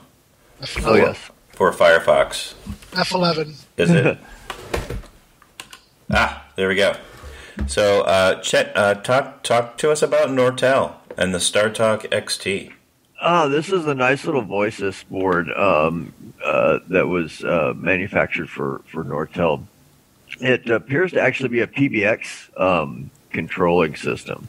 Now, the nice interesting thing is that the CPU is an EF6809. It like I said last week is it's supposed to be 6809 compatible now. As soon as I get this booted up, I'm going to find out what's on it. But it does have some interesting specs. It's got 1 meg of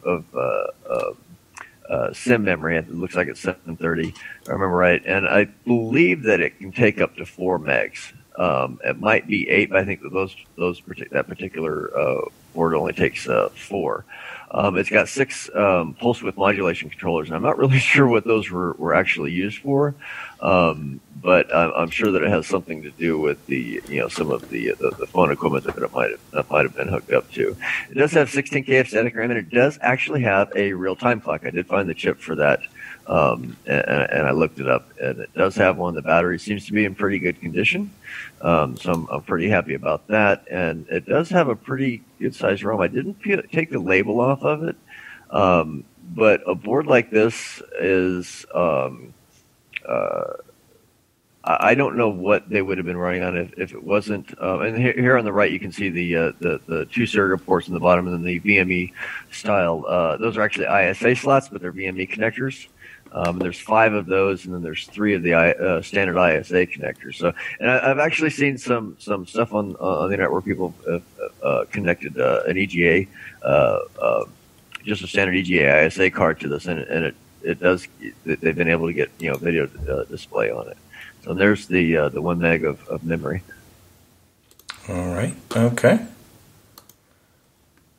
So that's a nice little board. I'm really excited to get that up, and Eric Gavrilik made a comment last week that that memory could certainly be used for voice data or audio data, prompts and stuff like that they would want to preload. So it's certainly possible that memory is not actually mapped into the address space of the 6809. So that's because there are some other memory chips on there that would certainly be utilized for by the CPU. So we'll see once I get the board set up and actually get something useful running on it. But that won't happen until after Digger's released.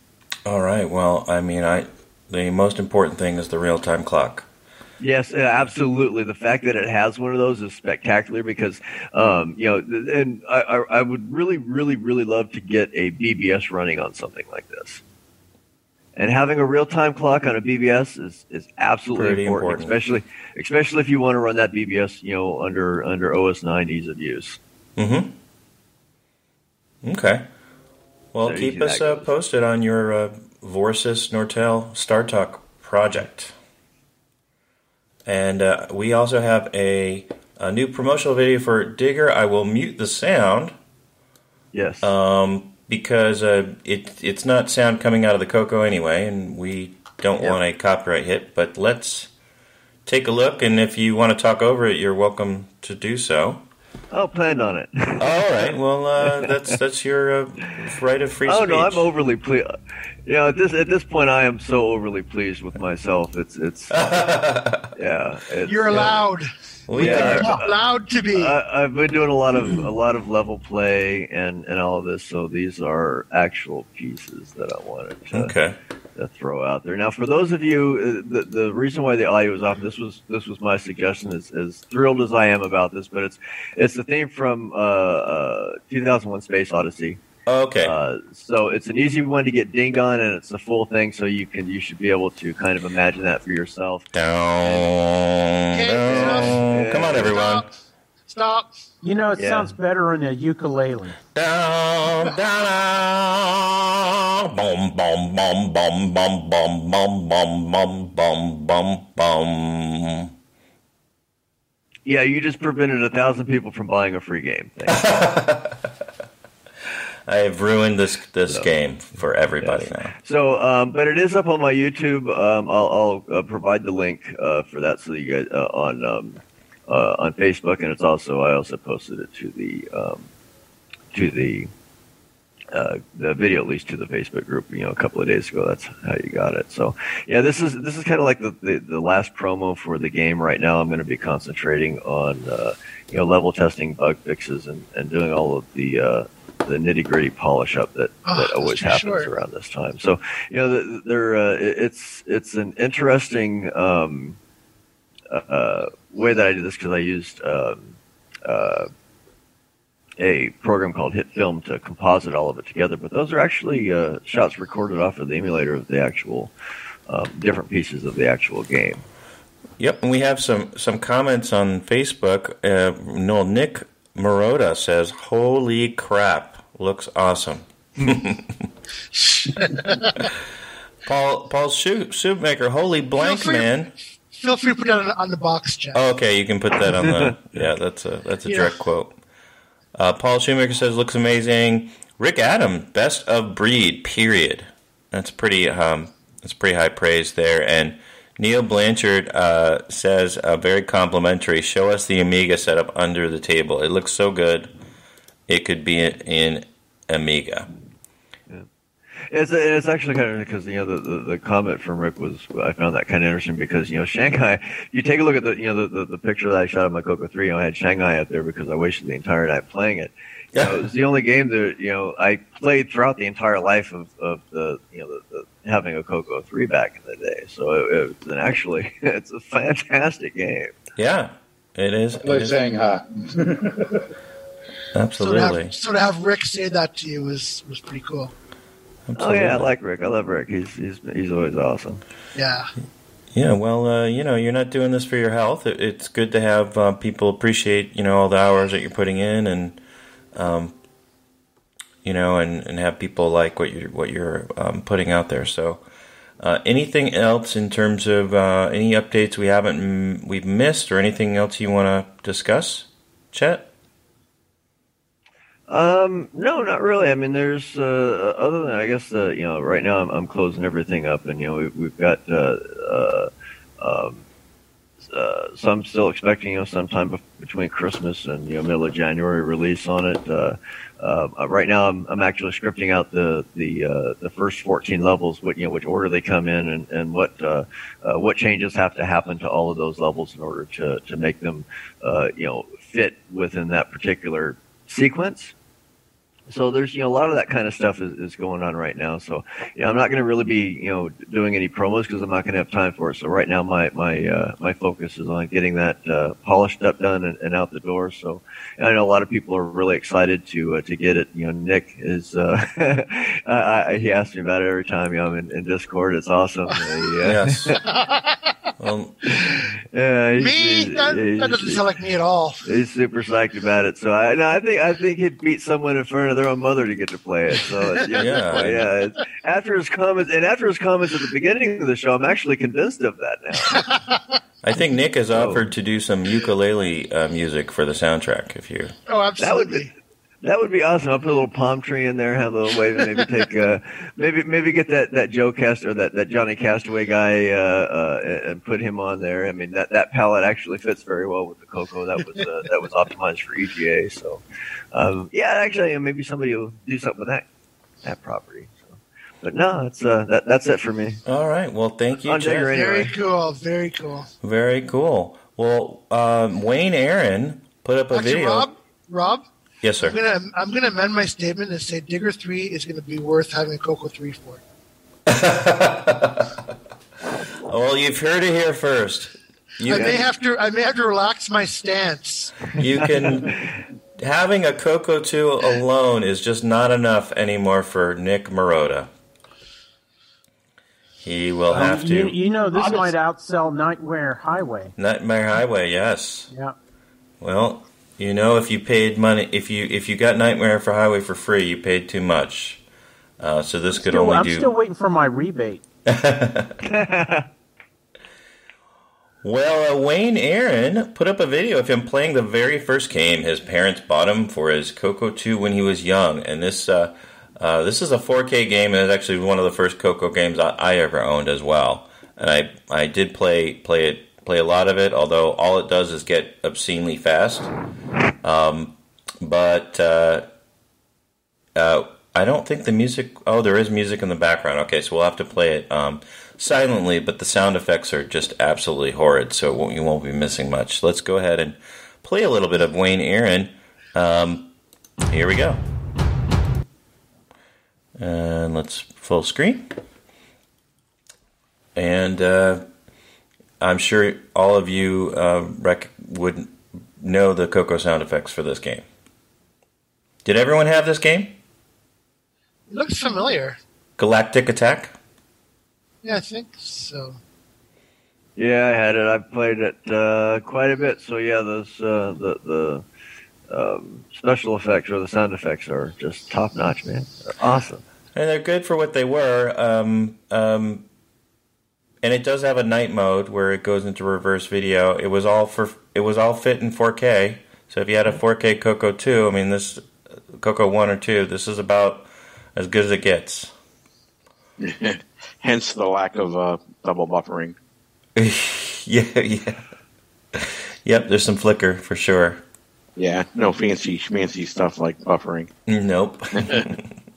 Pew, pew, pew, pew. All right. Well, we'll follow and subscribe to Wayne's channel if you want to see more videos or notes about his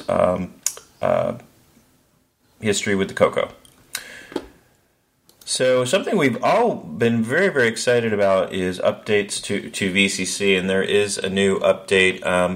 I won't really put the screen here full screen because it's not much to read, except that Walter Zambodi has updated the 6309 support in VCC and Bill Pierce rebuilt the VCC, the new VCC version to have that.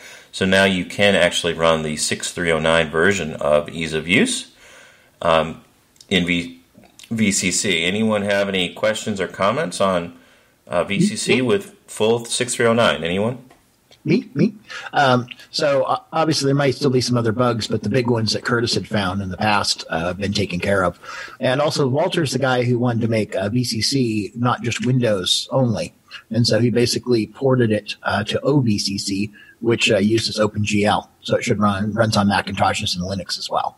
And that's good because I'm not a big fan of using Wine for things. I know it's not incredibly difficult or anything, but... And VCC works okay under Wine, but, the OVCC should work better. Yeah. So that's good and handy, and you can get something... I run an iMac with Windows and Mac, on it, so sometimes I'm in the wrong operating system to do something, and I have to reboot, and this makes my life a lot easier, so... Thank you, Walter and Bill. Well, that was the whole purpose behind putting the VCC open source, was in hopes that someone would attempt to do such a thing. Mm-hmm. And it's definitely started that direction. I'm glad to see it has. I really am. Excellent. Well, Paul Thayer, who was working with Chet, was on that video with Chet's tile converter software, has also been busy with a Timberman, the game named in honor of Ron Delvaux. Is a demo version. We might want to play this perhaps in VCC after the show officially ends, and maybe we'll take a look at that later. This looks like a GIF that's running here, showing you the graphics a little bit. It says, now available for download here, Timberman 2019 Christmas Edition, unlockable characters, and progress saving is not available in the demo. You can purchase the full version with the goods by emailing me. I purchased a one with manual and everything on an SD card at CocoFest. And I encourage you to kind of support Paul and chip in a few bucks. for this game. It's a lot of fun. There are similar games for the Commodore 64, and I think mobile devices and under different names. But it's a really nice adaptation of this style of game. So, I have the original Timberman. Oh, do you? So do I. Yeah. It's a good game. Comes on a little SD card. They did a fantastic job on it. Yes, the packaging is nice, in the Ziploc baggie, no less. Yeah, I feel like Santa's breathing a little heavy, though. I don't think Santa's... I think there's a digital edition, so I don't think I got the SD card. Yeah, and by the way, Santa, I mean, chopping down a tree with a candy cane, that's, pretty hardcore. That's not a winning formula, I think. Considering he's, put on a few pounds, Santa. Well, maybe that's how he's working them off. Yeah. Yeah, help Santa work off the pounds there. You're going to go through a lot of candy canes, though. All right, well, thank you, Paul Thayer. We'll check that out in a little bit later. Rick Adams, the legendary Rick Adams, has released various stages of his Shanghai source code on GitHub for historical record purposes.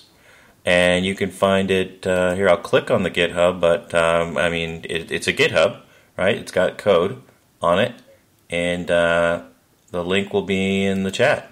Any comments about that? Maybe from Shanghai's biggest fan, Chet Simpson. Is there anything that the code being released does for you? Yeah, actually, it does. There's there's always the possibility that I'll dig in there and play with something at some point when I get done. When I get done with Digger, I'm gonna have some free time between projects, getting prepared for that. So I like to be able to take that look at something. So it's certainly a candidate for that. There's also other things like Prince of Persia and things that other people were looking at that have are looking for something on this particular. Yeah, I could go in there and play with it quite a bit. Well, one thing that you could do is depending on what of the new graphics modes that Curtis can support for the Gimme X, is you could convert the tile sets to be like 256 colors or something like that. Yeah, that was actually one of my first thoughts was updating for the Gimme X and getting the not just the the updating to 256 colors, but kind of utilize that and the extra CPU clock to kind of take advantage of that and maybe add some effects like tiles fading away or something. Who knows? Absolutely. Well, we'll move on to your Amigos Retros Gaming. I don't know if they're. Did you get the correction on that? It's not Outhouse, but Buzzard Bait. Mm-hmm. It is Buzzard Bait. Okay, I don't have. Okay, yeah. Thank you for that. The Amigos are always up to something. I encourage you to subscribe to their page, and they're doing some more Coco stuff. I'll just flip through this really Hi, everybody. Quickly. Well, here, let's see. It's certainly, you can watch the whole show. They're going to go through Sands of Egypt, and I think those are the wrong colors, Mark. Wait, no, it's right. It's the right color. Because the water's blue. Is water supposed to be blue? Yeah, and the sky can be. No, the water's supposed to be orange. Oh, see, my pool, the water's orange. I think I have to get it cleaned. That's the acid water that we were talking about earlier. Yes, that's right. Oh, there you go. Yeah, that's the correct color set. There we go. And then Buzzard Bait by Tom Mix Software. And I think wasn't it Nick Marotta that mentioned this was your favorite game? This is my favorite game, so I haven't watched this review yet. So I'm really hoping that there was no disparaging comments like there were with Donkey King. Let's take a quick listen and see where we catch them in the conversation about Buzzard Bait. Have two people playing that sucker. It makes it more fun. This was one of the early games where, this is a real unique gameplay style for the era. Williams was on fire for a while. Mm-hmm. And you're talking about the same company that was putting out, Robotron and Defender. Yeah, they had a bunch of crazy, and it's Stargate and all those. And this was really one of their wackiest games where you mount an ostrich and fight other people mounted on ostriches that are knights. And every time you would land on a bird or an ostrich, you would knock off the rider, and the thing would lay an egg, and you picked it up. Just wacky. It is wacky. And one thing that the arcade had was some awesome sound. Let me see if I can get them talking about a great the Coco. game. And the Rampage, and it's included on the instructions. We've done it again. So clearly, they make no bones about the fact that they've ripped off Joust. Okay, it's amazing. Okay, inspired by Thank you. the Thank you, Nick. bravado that you would mention the game you're ripping off in your ad. It's truly astounding to me. Okay, but how do you like there the game? are some omissions. The one that I noticed was a egg wave. Right. Where's the egg wave at? Yeah, that's weird, isn't There's it? an egg wave. Because, I mean, they really got everything else, including if you played There's Joust, egg waves like I said, in you get on Egg these Wave things and 5. fly around, you try Yeah. to dismount the other knights. And Okay, I'm as writing you an angry letter. As you progress through the As we levels, speak. parts Yes, of the levels sir. disappear. I am Desperate outraged. refund. I am outraged. All right. Well, I think Nick Baroda is going to have a few words to say to the amigos. A few stern words. That's right. I love these guys. I hope they know I'm kidding. They have a great show. Oh, they are great. And the thing is, though, they just keep talking, right? So they'll probably, they work out things. They have a really good rapport and chemistry, and maybe they didn't notice the egg wave, or who knows? They're only on wave 2. Maybe they'll get to wave 5 and say, "Aha, there is an egg wave." And it's all recorded live. And, So and we owe Nick an apology. yeah, send them anything that you see that may not be correct. I'm sure they'll correct it in subsequent shows. And we all know These guys are awesome. they are awesome. And they also play beyond level 1. Yeah, they can actually make it. They can critique any of the level 2 and beyond sometimes. To be completely honest, that's not one of the hardest games. Why you are wrong. Yeah. Well, thank you, amigos, for all the work you're doing, and we know where to address our complaints. Oh, Curtis gave us a hint. They both liked it, so that's good. Oh, good. Well, that's a relief. We don't want to start. We don't need my, it. My ire is slightly reduced. Nobody wants to run afoul of Nick Marotta. Old classic retro gaming on YouTube videos featuring Dino Wars. Let's listen in. Oh, okay. Oh, that's Dino Wars, all right.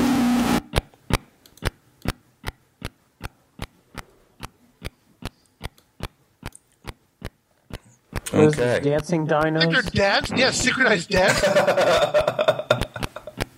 It's a dance-off.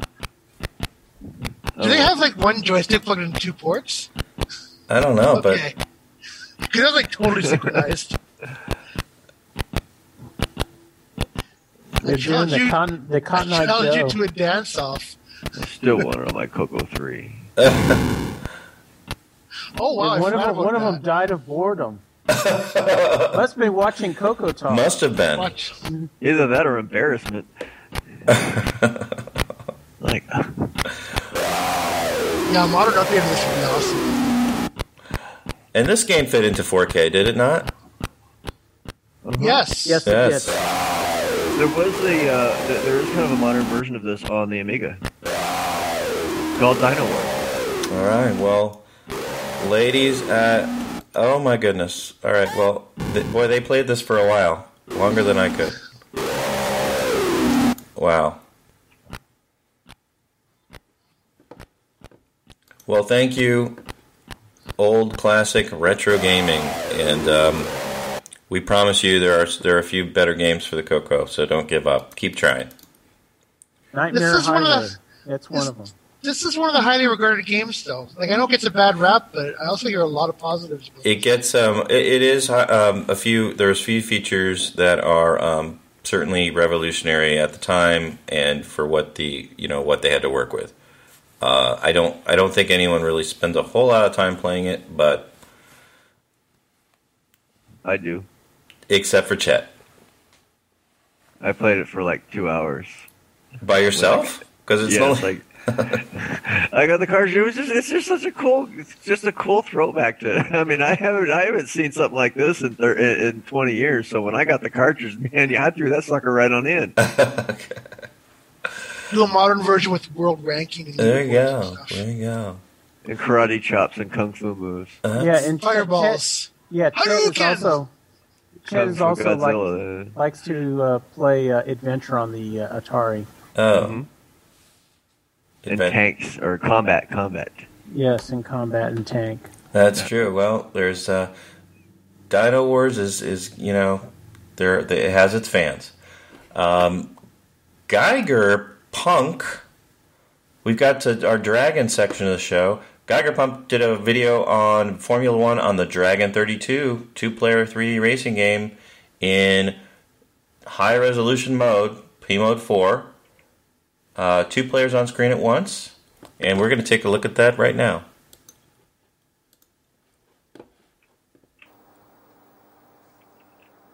Hello, you.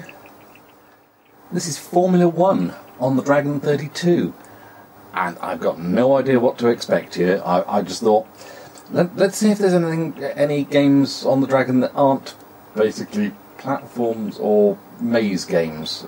And I saw Formula One on this list of tape images that I got, and went, well, I've got to try that now, haven't I? Is this going to be 3D? Is this going to be into the screen, or is this going to be overhead view? Is this going to be overhead view of a car in a maze? I honestly don't know. All I know is the instructions here say exec at the end of the file name. So The if anticipation that is says okay, so I'll I click know. check, and we'll see where we end up. I'm holding my breath. Let's zoom in while I remember. You know, he sounds like Simon Cowell. About right. That's about right, isn't it? Right, here we go in 3. As long as he didn't sleep with your wife, Richard. No. Enter name of player one. Well, that's kind of high res and a little That's bit what Simon Cowell did. more AFX-y. Well, let's go with. Cool. Can we do the full? Okay, you got the PAL artifacting going on here. Geiger it is then. Player 2. Null. Oh, hang on, that. Oh, it has Is a computer track- well, GUI. Yes, I think. Hey, we've got joystick. Wow. That's really weird. When the joystick moves, I don't know if you can see this, but you can see a sort of grid pattern on the black there. I mean, if I zoom in any more, it's going to be, you won't be able to, you'll be zoomed in on the centre bit of custard yellow there, won't you? Okay. Yeah, that Moray effect is really quite something. Right, well, we will use a computer track, Moray. yes. I don't want to. There is a All right, let's 3. move it on. Let's really push the boat out, eh? Here we go. Oh, blimey. If Yeah, it's taking that long to draw 2 players, the top and map, bottom. what's Here. the game? Oh, Well, okay. it's kind of like Pitfall, just Do up we have to. any sound, or is that too much to hope for? No, just got That the reminds me fuzziness. of Desert Rider. Press fire. Yeah. Don't tell me it's forward. Don't be forward to accelerate on an analog joystick, please. It's forward to accelerate on an analog joystick. Right, well, I've zipped off the... Ooh. The speed. Well, that's quite an effect, isn't it? Sounds like a Geiger counter. We've got some kind of sound. I wonder if I push forward on the other. There we go, the other one's moving. Apparently Yeah, 22 I was in miles front of an the hour. custard yellow. Am I doing? No. I was doing 22 miles an hour because I was looking at the other. Come on, turn. Isn't that the buff color? You know, this is actually pretty impressive. Call it custard. I The think, color- I think that's just an effect of the PAL. I don't think that... Ooh. You can kind of almost believe it's... I mean, the sprite, the high-res sprite, is really nice and detailed. The sound, just kind of less so. Is that meant to be the sound of 2 Formula One cars? I mean, let's see what's going on here. It does appear to be kind of random. Whee, there's the... Oh dear, I ran into the back of him. Okay. Are you kidding me? Because I ran into the back of him. There's an insurance job for you. He was piddling along. He had I a slammed better into the back of lawyer, him, okay? doing 240, so I lose, even though the fact He that had they haven't even Allstate. finished the lap yet. Right, no, not the same again. Yes, we will use a computer track. Okay, so yeah, it's pretty We'll wait good. for it to finish drawing Pretty Brazil, good I P-Mode guess. 4 game. Do we have more? It's too bad they couldn't have made it Coco compatible to have some of our colors in it, but that was Formula One on the Dragon 32. And next we have Pets. Okay, we have a bunch of videos from Petsagym 1. We got educational games and all sorts of things, so I'm going to just kind of... Same videos, just there's 4 games in there, so there's time offsets. So I'll post them all here. Oh, those are time offsets? Okay. Yeah. I didn't recognize that. Okay.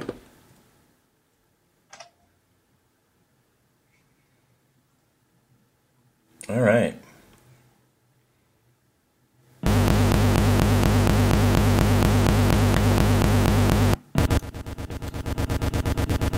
Okay, we're taking some picking up a load. And where are we taking it? Over to this left hand. Okay. You're probably putting all squares together. I'm assuming. Circles.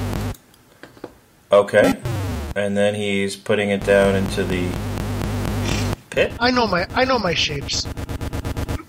Yeah, Stevie would really enjoy this game. I think it's I don't think there's anything like levels. I think Stevie would really like this game. I don't know. He might have to read the instruction manual though.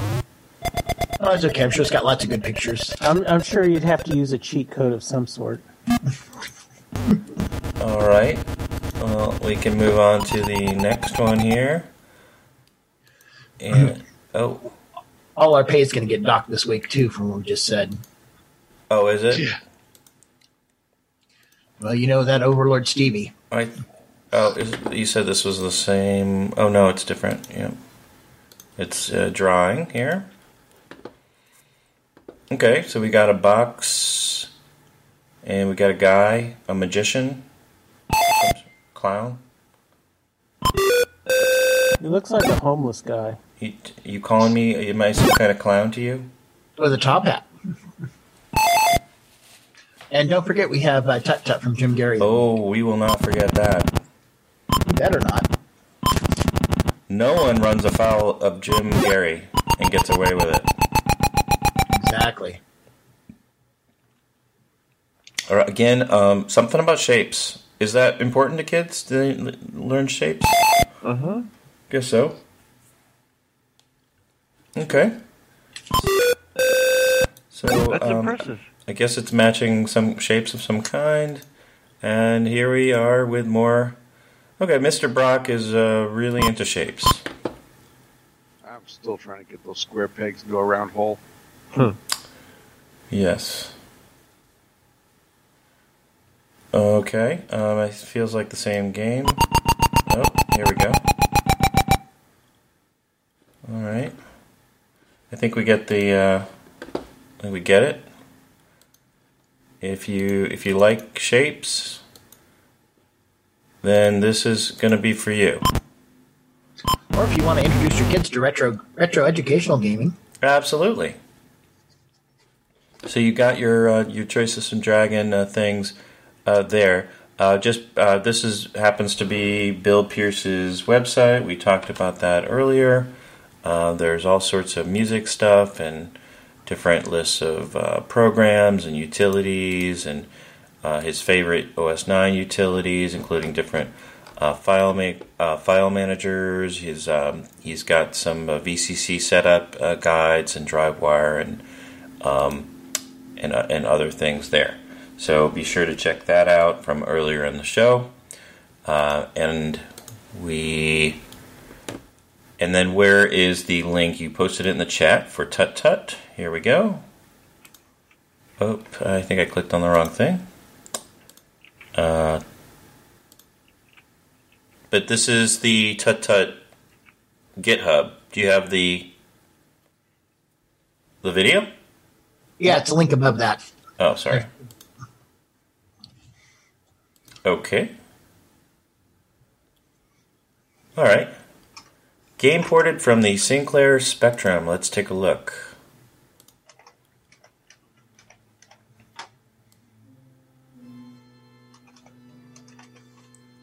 Tut Tut by David Stevenson. Keys? Okay, slide walls, all the gems, collect all these things. green key exits, and avoid the mummies.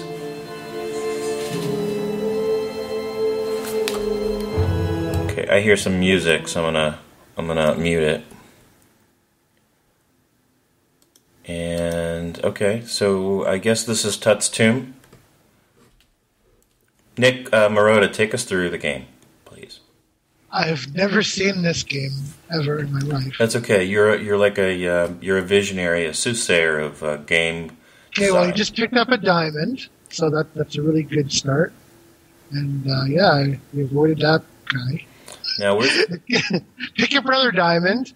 No, so yes, I'm pretty. Got to collect a bunch of different things. And that definitely is the mummies. Those white. Using the same X and Y for the animations we've seen in other games. Oh, there you go. He's except a running character. Looks like a running character, and he just hid from the mummy. Okay, he's waiting for the mummy to pass. There you go. And then I guess he has to go up to the exit now. No, this is the chromosome game. Oh, this might be some gender confusion then going on with Jim. Well, look, there's an air gauge, so that's your time. Oh, yes. So yeah, there's only a certain length of time. All right. Well, is this the MC10 or is this a Coco game? I think he's Jim Gary is all MC10 these days. But this is a pretty good. A lot of colors. You got green, red, 2 greens, an orange. Well, it's the default text-based color set. Yeah, I don't even know which SG modes the MC10 has. Because the star is in reverse video. Looks very good. Let me run the sound a little bit and see what's. Nope, it's music. So, but you do have some sound effects when you pick up things and all that. So thank you, Jim. Gary, anything else, Mark, that we may have missed in the news? Yes, there is a new Joey and Coco, and actually, we have 2 of them due, right? Yes, and our friend Ben Drakes from England has something. Thank you for that. That's our producer in the booth, Mark Overholzer. I'm trying. That's right. Ben Drake submitted his first, and why is my system lagging so much? All right, I will. Great. I'll go to Coco and Joey just to cue that up. Okay, is it Coco? This is Joey. Joey.gracenote.ca. And I'm having a hard time. There we go. Okay, this is 21st, so I do have the latest one, and of course last week as well, right? Yep. Back up to last week first. Since it's a serial, we want to make sure we do them in order. Okay. Now we botched the number 10 when we did it. So we should probably give Curtis some respect and explain that number 10 at the end when he says it's better than being named after a horse, he was referring to Black Beauty. So the joysticks are called Black Beauties. So Joey, I guess Bruce Moore actually just joined us, so maybe he can. There you go. Let's have the author discuss that, and then we'll do Ben Drakes after Coco and Joey and Coco. D. Bruce Moore, ladies and gentlemen. 10 and 11 are the 2. Hello. Okay. I'm just trying to get rid of I got some sort of echo thing going on here. Okay. Well, while you're waiting, we'll do an intro for Joey and Coco.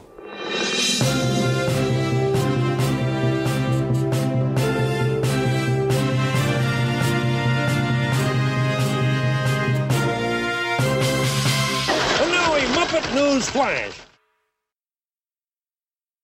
Coco. How about now? Okay, yeah, I got rid of my echo. We can't really hear you, though. Can you increase your volume? He's in my left ear. How's that? That's a little better. That's a little better. He's in glorious mono. Glorious mono. I like. Left side only. Okay, so let's go back to the web screen, and we're gonna go full screen. So yeah, let Bruce start. We lost you. All right, Bruce. Which one should we start with? December 7th? Totally botched number 10 for him. Oh, should we start with 9? Do we want to do a repeat of 9 and kind of get people back into it, or want to start with 10? Whatever you want to do. Yeah. Well, 9. Let me see. Yeah. What's 9? Yeah. Because 10 we didn't get the joke properly because we didn't read 9 first, and too much time had elapsed. So we should go back to 9. Okay. Okay. The floor is yours, Bruce. Binge watching sometimes. I can barely see it. Actually. You click on the individual. Hold on. Cartoon and it'll zoom in. How about now? Is this better or I can this? almost read it. Can you see now or this? Can you bigger? No? Yeah. Okay. Yeah. Here we go. All right. So I shall read this then? That's how we do it? Sure. You're live. With that? Okay. So it's entitled, What Are These Black Things? So we got Coco here talking to Joey. Joey's holding something in his hand here. And Coco says, what you got there, kid? And Joey says, it's the new Radio Shack computer catalog. Now that you have a color TV, which if you looked at last week's episode, he discovered his computer was gray because he only had a black and white television hooked up to it. Which, yes. Certainly, my first color computer was attached to a black and white TV. I know I'm not the only one. So, so he's got his color TV now. Now he's got this catalog, and he's like, now it's time for some upgrades. So he flips open the catalog, and he's reading, let's see, Extended Color Basic is $99 plus installation. Oh, but it also needs a 16K upgrade for $119 plus installation. That's at least $250. And then Coco says, you better aim lower, kid. And he goes, oh, here, $495. Oh, it's a dust cover. Wait, what are these black $24.95 things? And Coco says, get them. Those are, quote, unquote, beauties. So you kind of got to know what he's referring That's there right. to.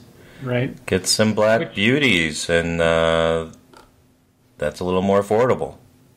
Right. So then if you roll over into number 10, which is entitled Sounds Kinda Lame, you see Joey there, and he's got a joystick, and he's working it, and he says, these fun sticks are totally awesome. Coco says, they're called joysticks, kid. Whatever. Joystick sounds kind of lame anyway. And Coco says, maybe, but it's better than being named after a horse. So you kind of got to get the previous one to get this one. Maybe I should have it say the horse movie. I don't know. Should I edit it in post? I don't know. No, I think I didn't realize they kind of all go together. So I think if you just do read them that way, you would get it. Yeah. Yes. Yeah. And then remember, this is a serial, so each episode. Yes, is a serial. Each episode leads into the next one. Thank you. Yeah. Yes. Now get out your decoder rings, kids. Now today is number 11, called What a Ripoff. Oh, I just got the horse thing.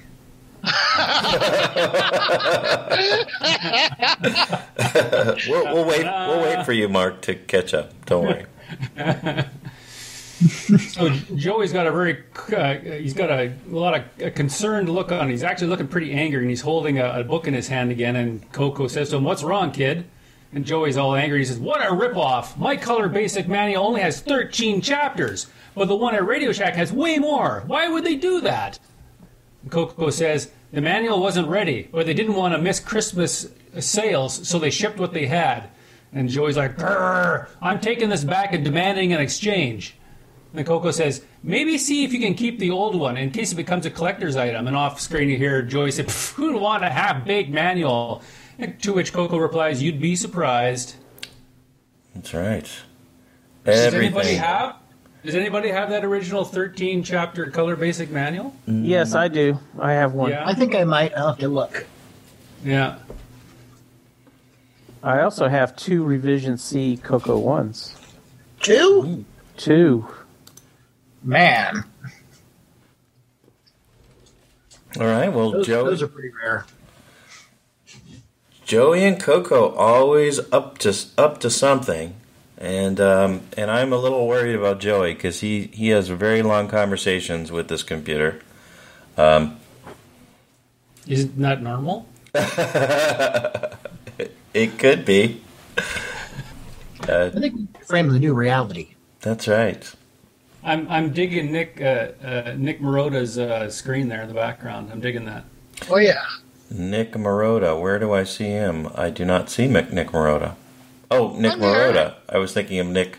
Hi, Rob. Have you Morentes. done that before? Oh my goodness. Crikey! Sorry, I thought we're done with Nick Marota. I was down under. Yeah. Oh. Ben Drake's up next. Ben Drake's. Okay, is the link in the Zoom chat? Yeah, I posted Zoom chat. Yep, there's two of them. Okay. Take the first one. Okay, we're going to go to 2 and... Oh. It didn't seem to like that. Hold on. You have to highlight it and then copy. Yep.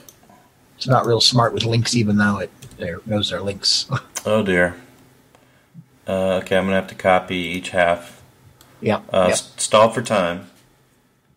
Nick... Jeopardy 30-second theme. Dun, dun, dun. Oh, should I... No, we can't afford that. Well, we've always got...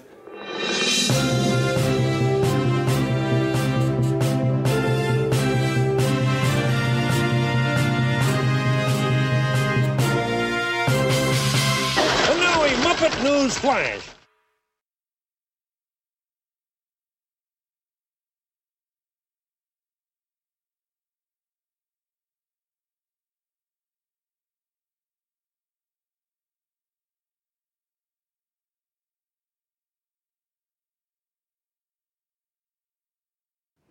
And now, Cocoa Thoughts by Samuel Gimes. How can one state that one doesn't like Donkey Kong, but then say Donkey King is bad because it's not just like Donkey Kong? Hi, I'm Tim. Playing Daggerith like that idiot from the book. You're watching Coco Talk. I'm actually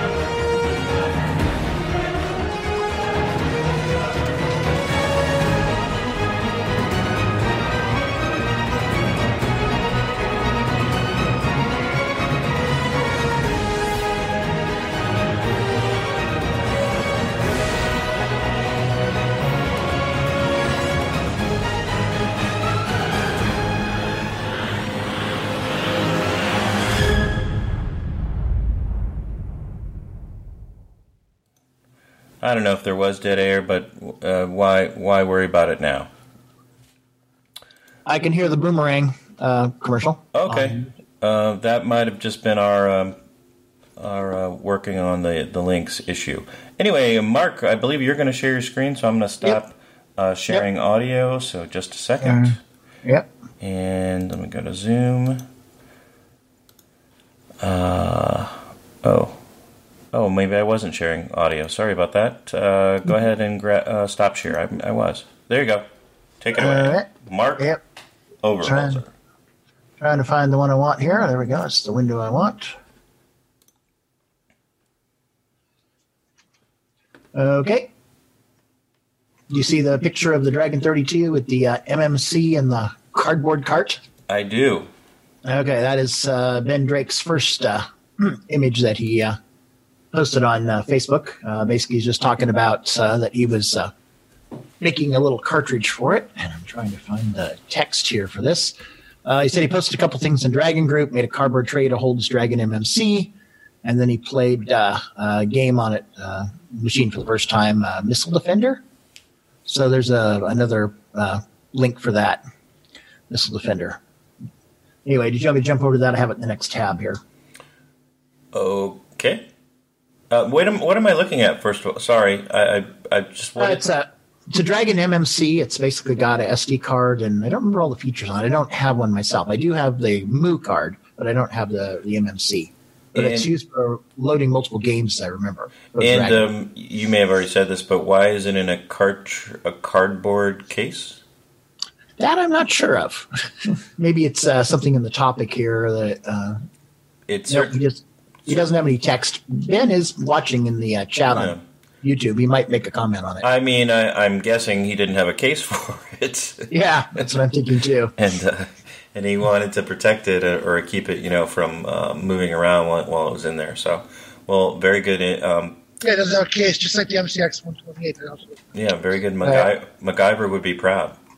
Okay, and then the other one here is some footage of Missile Defender by Tiger Software, and it's a video. Let me see if I can get this thing to go full screen. Ben points out it does have a real-time call. And this is a Dragon game? Yeah. So, are you seeing that? Yes. It's a little... small. That's fine, but can you make it play? It just should be playing. All right. Sorry, Stevie says, why is Rob Inman dressed like the guitar player from Cheap Trick? I thought he looked like the guy from Earthbound, Mother 2. That's a good one. I like Cheap Trick. Okay, so Ben's also saying, I'm loading all of my games onto SD card to play on the Dragon, to play over Christmas. So I guess you don't have to buy a Coco SDC. There are Dragon-specific solutions available. You have to realize that a lot of people with the Dragon didn't buy a disc. It was very, very expensive. And so the majority of your Dragon software is all on cassette. And so the Dragon MMC is really designed to mimic that. So I don't know if they're actual WAV files or it imports them like a tape or if it's just as an image. But yeah, it's Dragons really have kind of a different way they go about their software library. Okay. Well, that video is basically over. But anyway, very cool. So I'm going to stop sharing. And did you say there was one other link, or is those the two from Ben? Just those two. Okay. Well, let me go back. We've had some clever comments in the chat, but let's go back a little bit and go through some of the chat here. Let me take you off of here we go. Going back through the chat. Okay, we've got Curtis Boyle, of course, has been very active in the chat. We want to say hello to Mark D. Overholzer, who's been posting links like a madman for everybody to go and follow along with the news that we've done today. And thank you, Matchy, for your comments and questions. D. Bruce Moore joined us late in the hour and read Joey and Coco live from the author. Al Hartman says, Black Beauty, I love the Green Hornet. And Michael Pitsley, I have a French Coco manual when we were talking about collectible manuals in the Joey and Coco comic strip. I have a few of those too. The Coco Do manual, maybe. Oui.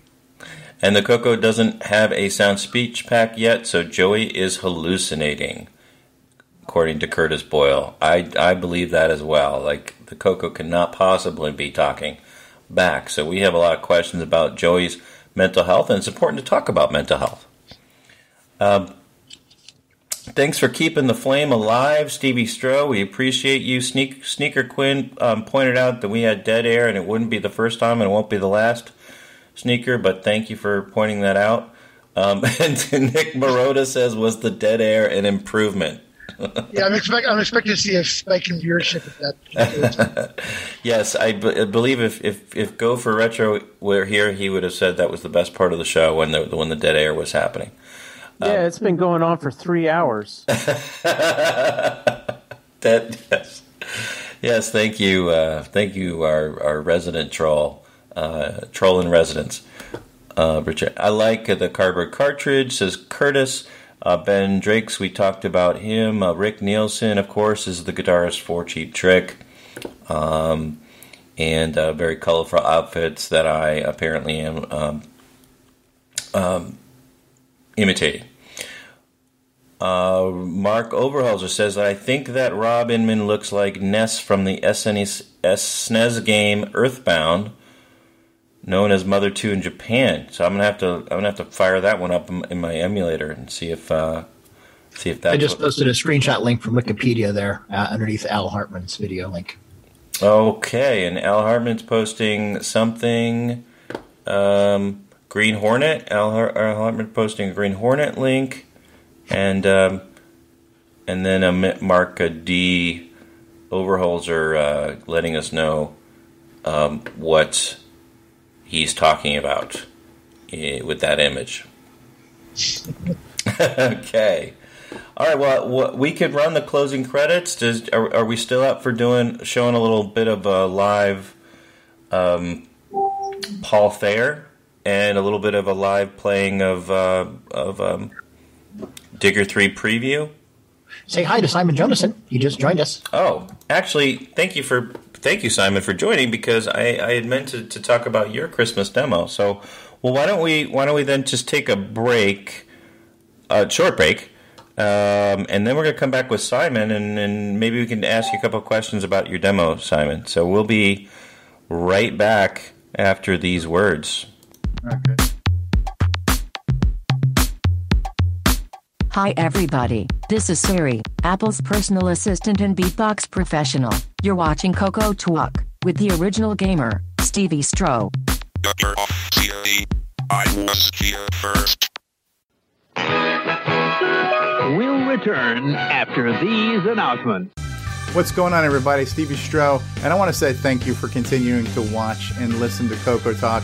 We love doing this show. We think we put together a pretty good show for you, but this show could be better with your help. So if you would like to send a feedback, a comment, a suggestion, a show topic, or maybe even your own little segment or bumper, then send it to us via email to cocotalk@cocotalk.live. This show would be nothing without you. Love to hear from you. This is Ken Reichert, author of Nightmare Highway. Nightmare Highway. And you're experiencing Coco Talk? Yes, Nightmare Highway. Can I get a Nightmare Highway echo in here? Nightmare Highway. Thank you. Simon Jonasson, how are you doing, and what are you up to? And I'm going to try to look for your Christmas demo, but Merry Christmas or Happy Holidays to you, and welcome to the show. Thank you very much. I joined very late because I've been working on that demo again, because I posted Rondeau a new version, but it's not tuned enough to show you yet, because there will be music with the rotating Santa. Okay. Do we have a bit of it that we could show, or is it totally unfinished? Is there anything on Facebook? On Ron's Garage, there's a small, tiny clip. Okay. I don't know if I can... Is that a separate Facebook group, Ron's Garage? Yes, it is. I don't know if I'm a member. You're not. You're not part of the elite. Another 10 demerits, man. What? Oh my goodness! What? Don't I get enough? Get enough of Ron? I can make you a member if I have just joined. Let's do a background check. All right. And a $10 fee. Yes. Okay. And you are now approved. Approved. I made it. You are real now. I am real. I'm somebody. Just don't get locked in that garage. I worry about that. We could do a little and don't garage hate those right cans. now, That's right. Since I'm up. Oh, should we do a Ron's Garage with Simon Jonasson? Let's just do that. Ron, ladies and gentlemen.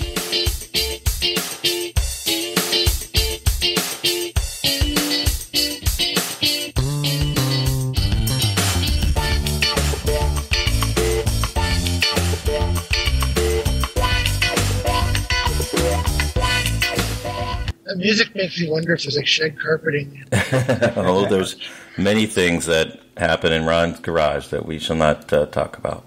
Are you going to bring it up? Yeah. Yes, I will. So let's do that. Here we go. And oh, cool. We will go to Ron's garage. I've got anything we should. Here, I can zoom in. This is technology right here. Yes, sir. That's my new title page up there. That's right. Very nice. Nice guy. I have. I must say that I received Roger Taylor's DVD. It was awesome. So that actually did go ahead. Yes, and there's a new link that's clean that you would enjoy. You can go right to order the DVD. Alrighty. At Kunaki there. Anyway, go ahead and scroll down. You know that disc is awesome. I spent an hour going through all the goodies on it. Well, let's talk about the disc really quick, and then go down further down the page. So you've got. It's great. Did you play the Xmas Smash? Yes. In fact, if you could see in the background, I have a real-looking fire going with the Christmas music playing. One of the things in there that he's got. That must be the Yule log. The Christmas Smash is a game of breaking Christmas ornaments, which is cool. Okay. It's like his last game that, if I can remember properly, what did he have? Bells, I think. Anyway, lots of good stuff on there. Tons of good stuff. Music. There's a lot of Coco goodies. All right. How much was it? Do you recall? It's 19, I think. $19. All right. But check it out. It's well worth it. Lots and lots of goodies. There's a couple of videos on there too to watch. It's real good. All right. He put a lot of time into it, even though he might not have brought it, close enough or far enough back from Christmas for people to order. He did spend a bunch of time on it, and he did get a lot of kickback because a couple of his links that I posted had junk on it. I don't know what all that came to because I never see it because I have this browser that doesn't show any ads or anything. Oh, okay. Well, so those links there are clean. Okay. Well, there's no reason why you can't order it after Christmas. It's a collectible. Yeah, you can order it anytime. You can order it anytime, and January is still part of the holiday season. So, so make sure to go a bunch of good stuff. Christmas is just a little part of it. There's a lot of other things in there you would enjoy. Okay. Well, Roger puts a lot of his time into the community with all of his hardware projects, and he's a good guy. He's a good guy, and he puts together stuff like this. So go ahead and. The guy had me do the artwork. I mean, how much better can you go? That's right, exactly. Okay.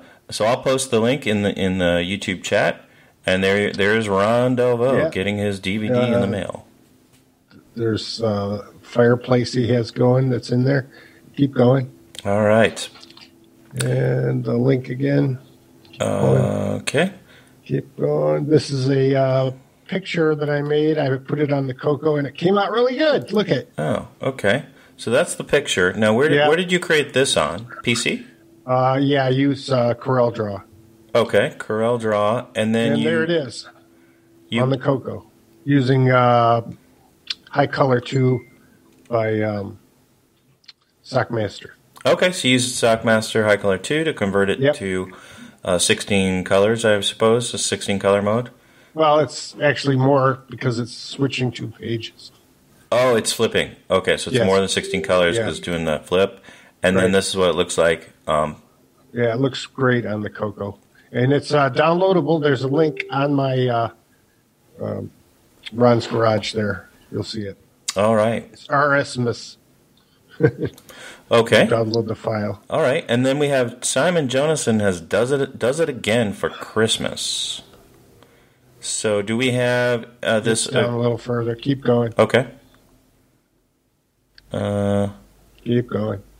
Oh, okay. Keep going. That's Christmas for Model 1 and 2. Sure. There it is, right there. Okay, now I have a program like this. Make it big. Yep. There it is.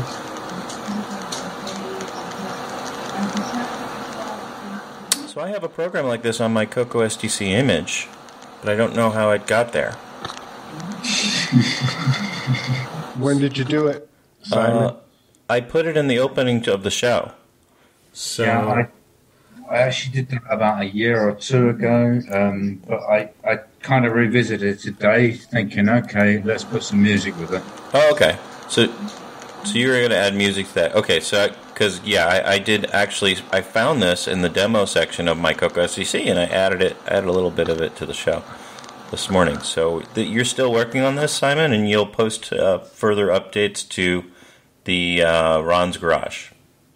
Yeah. I just actually posted Ron the music in a separate file. Okay. Right. The screen's going to look totally naff because it's just playing the music. But Ron has a version of the animation, which is actually real time. It's not an animation; it's actually real time,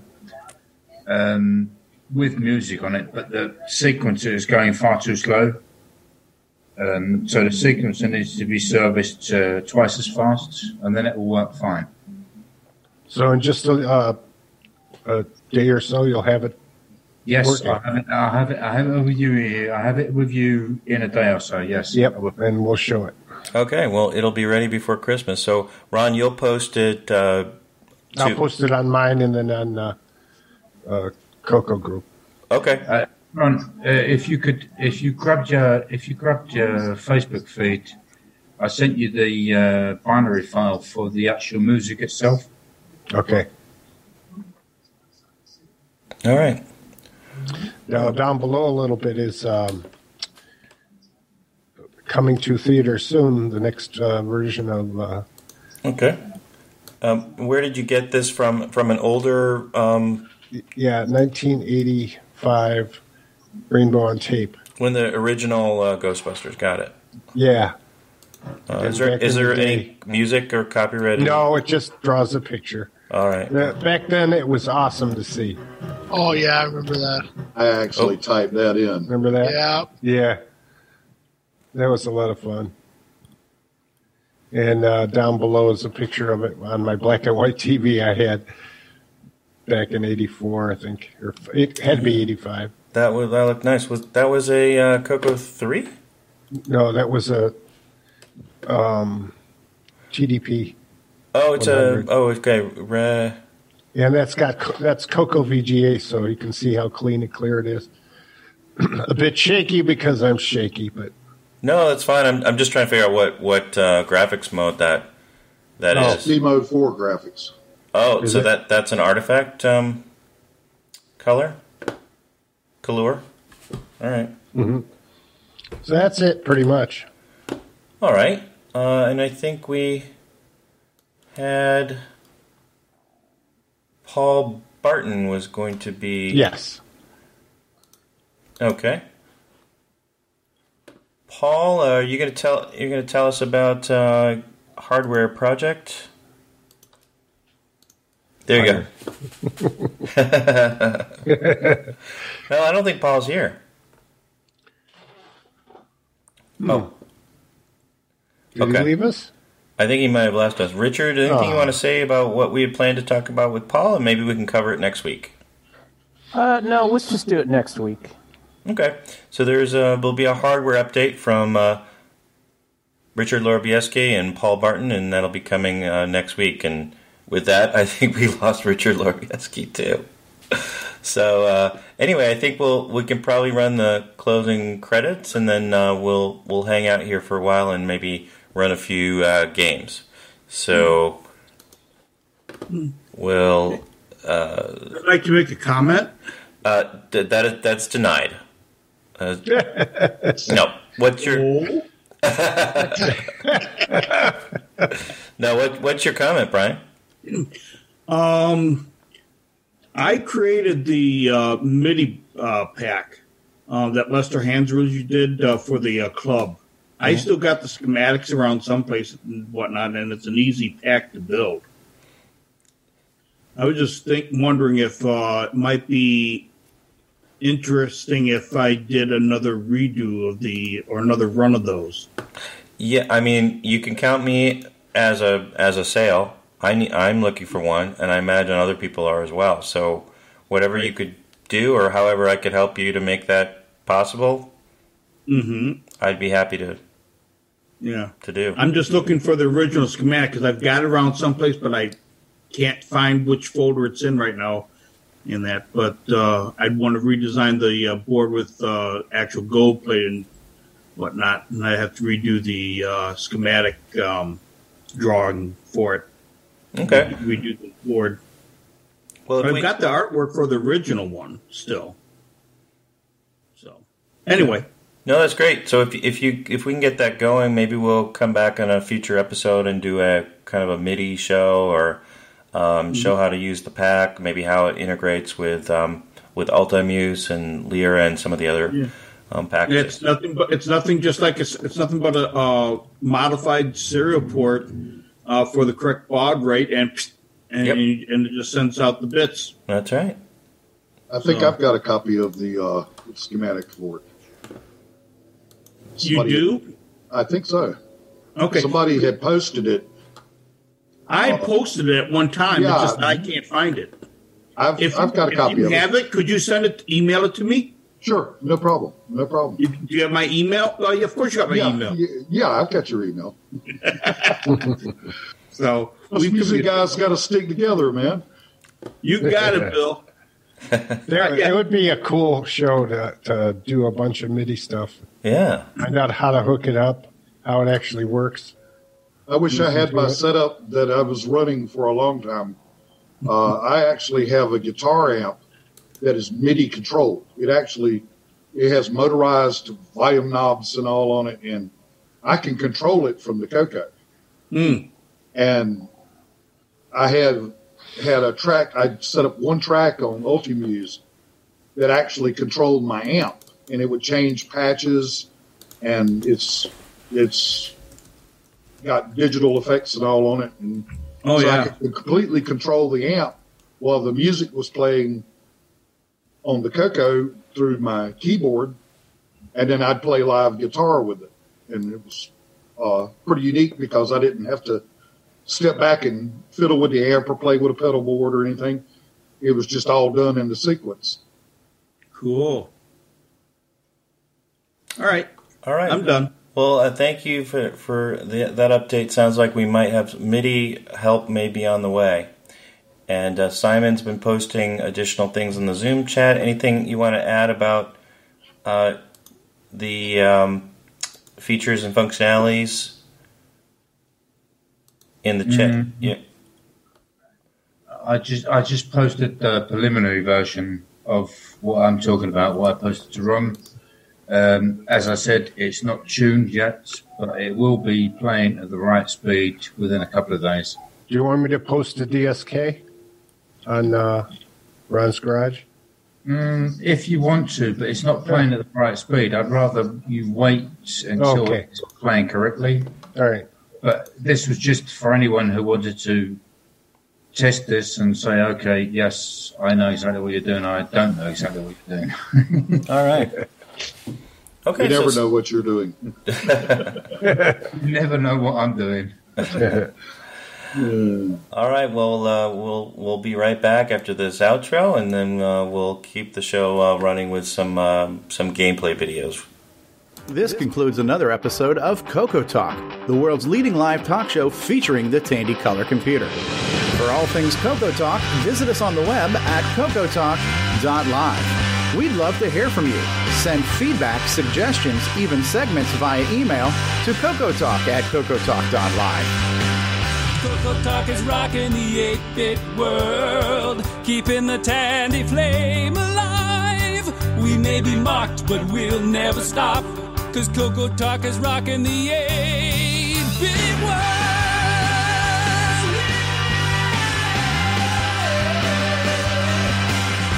consider supporting the show with a purchase of merchandise from our retro swag shop at 8bit256.com. If you'd like to become a patron of the show, click the Patreon link at our website at cocotalk.live. Coco Talk is rocking the 8-bit world, keeping the tandy flame alive. We may be mocked, but we'll never stop, 'cause Coco Talk is rocking the 8-bit world. Coco Talk would not exist without the community, its cast, crew, and contributors. Thanks go to Curtis Boyle, David Ladd, Mark Overholzer, Grant Leedy, Bruce Moore, Nick Marentes, Ron Delvaux, Rick Adams, Jason Reichert, Richard Lorbieski, Jim Brain, Tom C., Rob Inman, Mark Bosley, Brian Joyce, Ken Reichert, David O'Connor, Brian Weasler, Terry Steggy, Nick Marotta, John Strong, and many more, especially to Steve Bjork for production suggestions and James Differendaffer for making my head explode.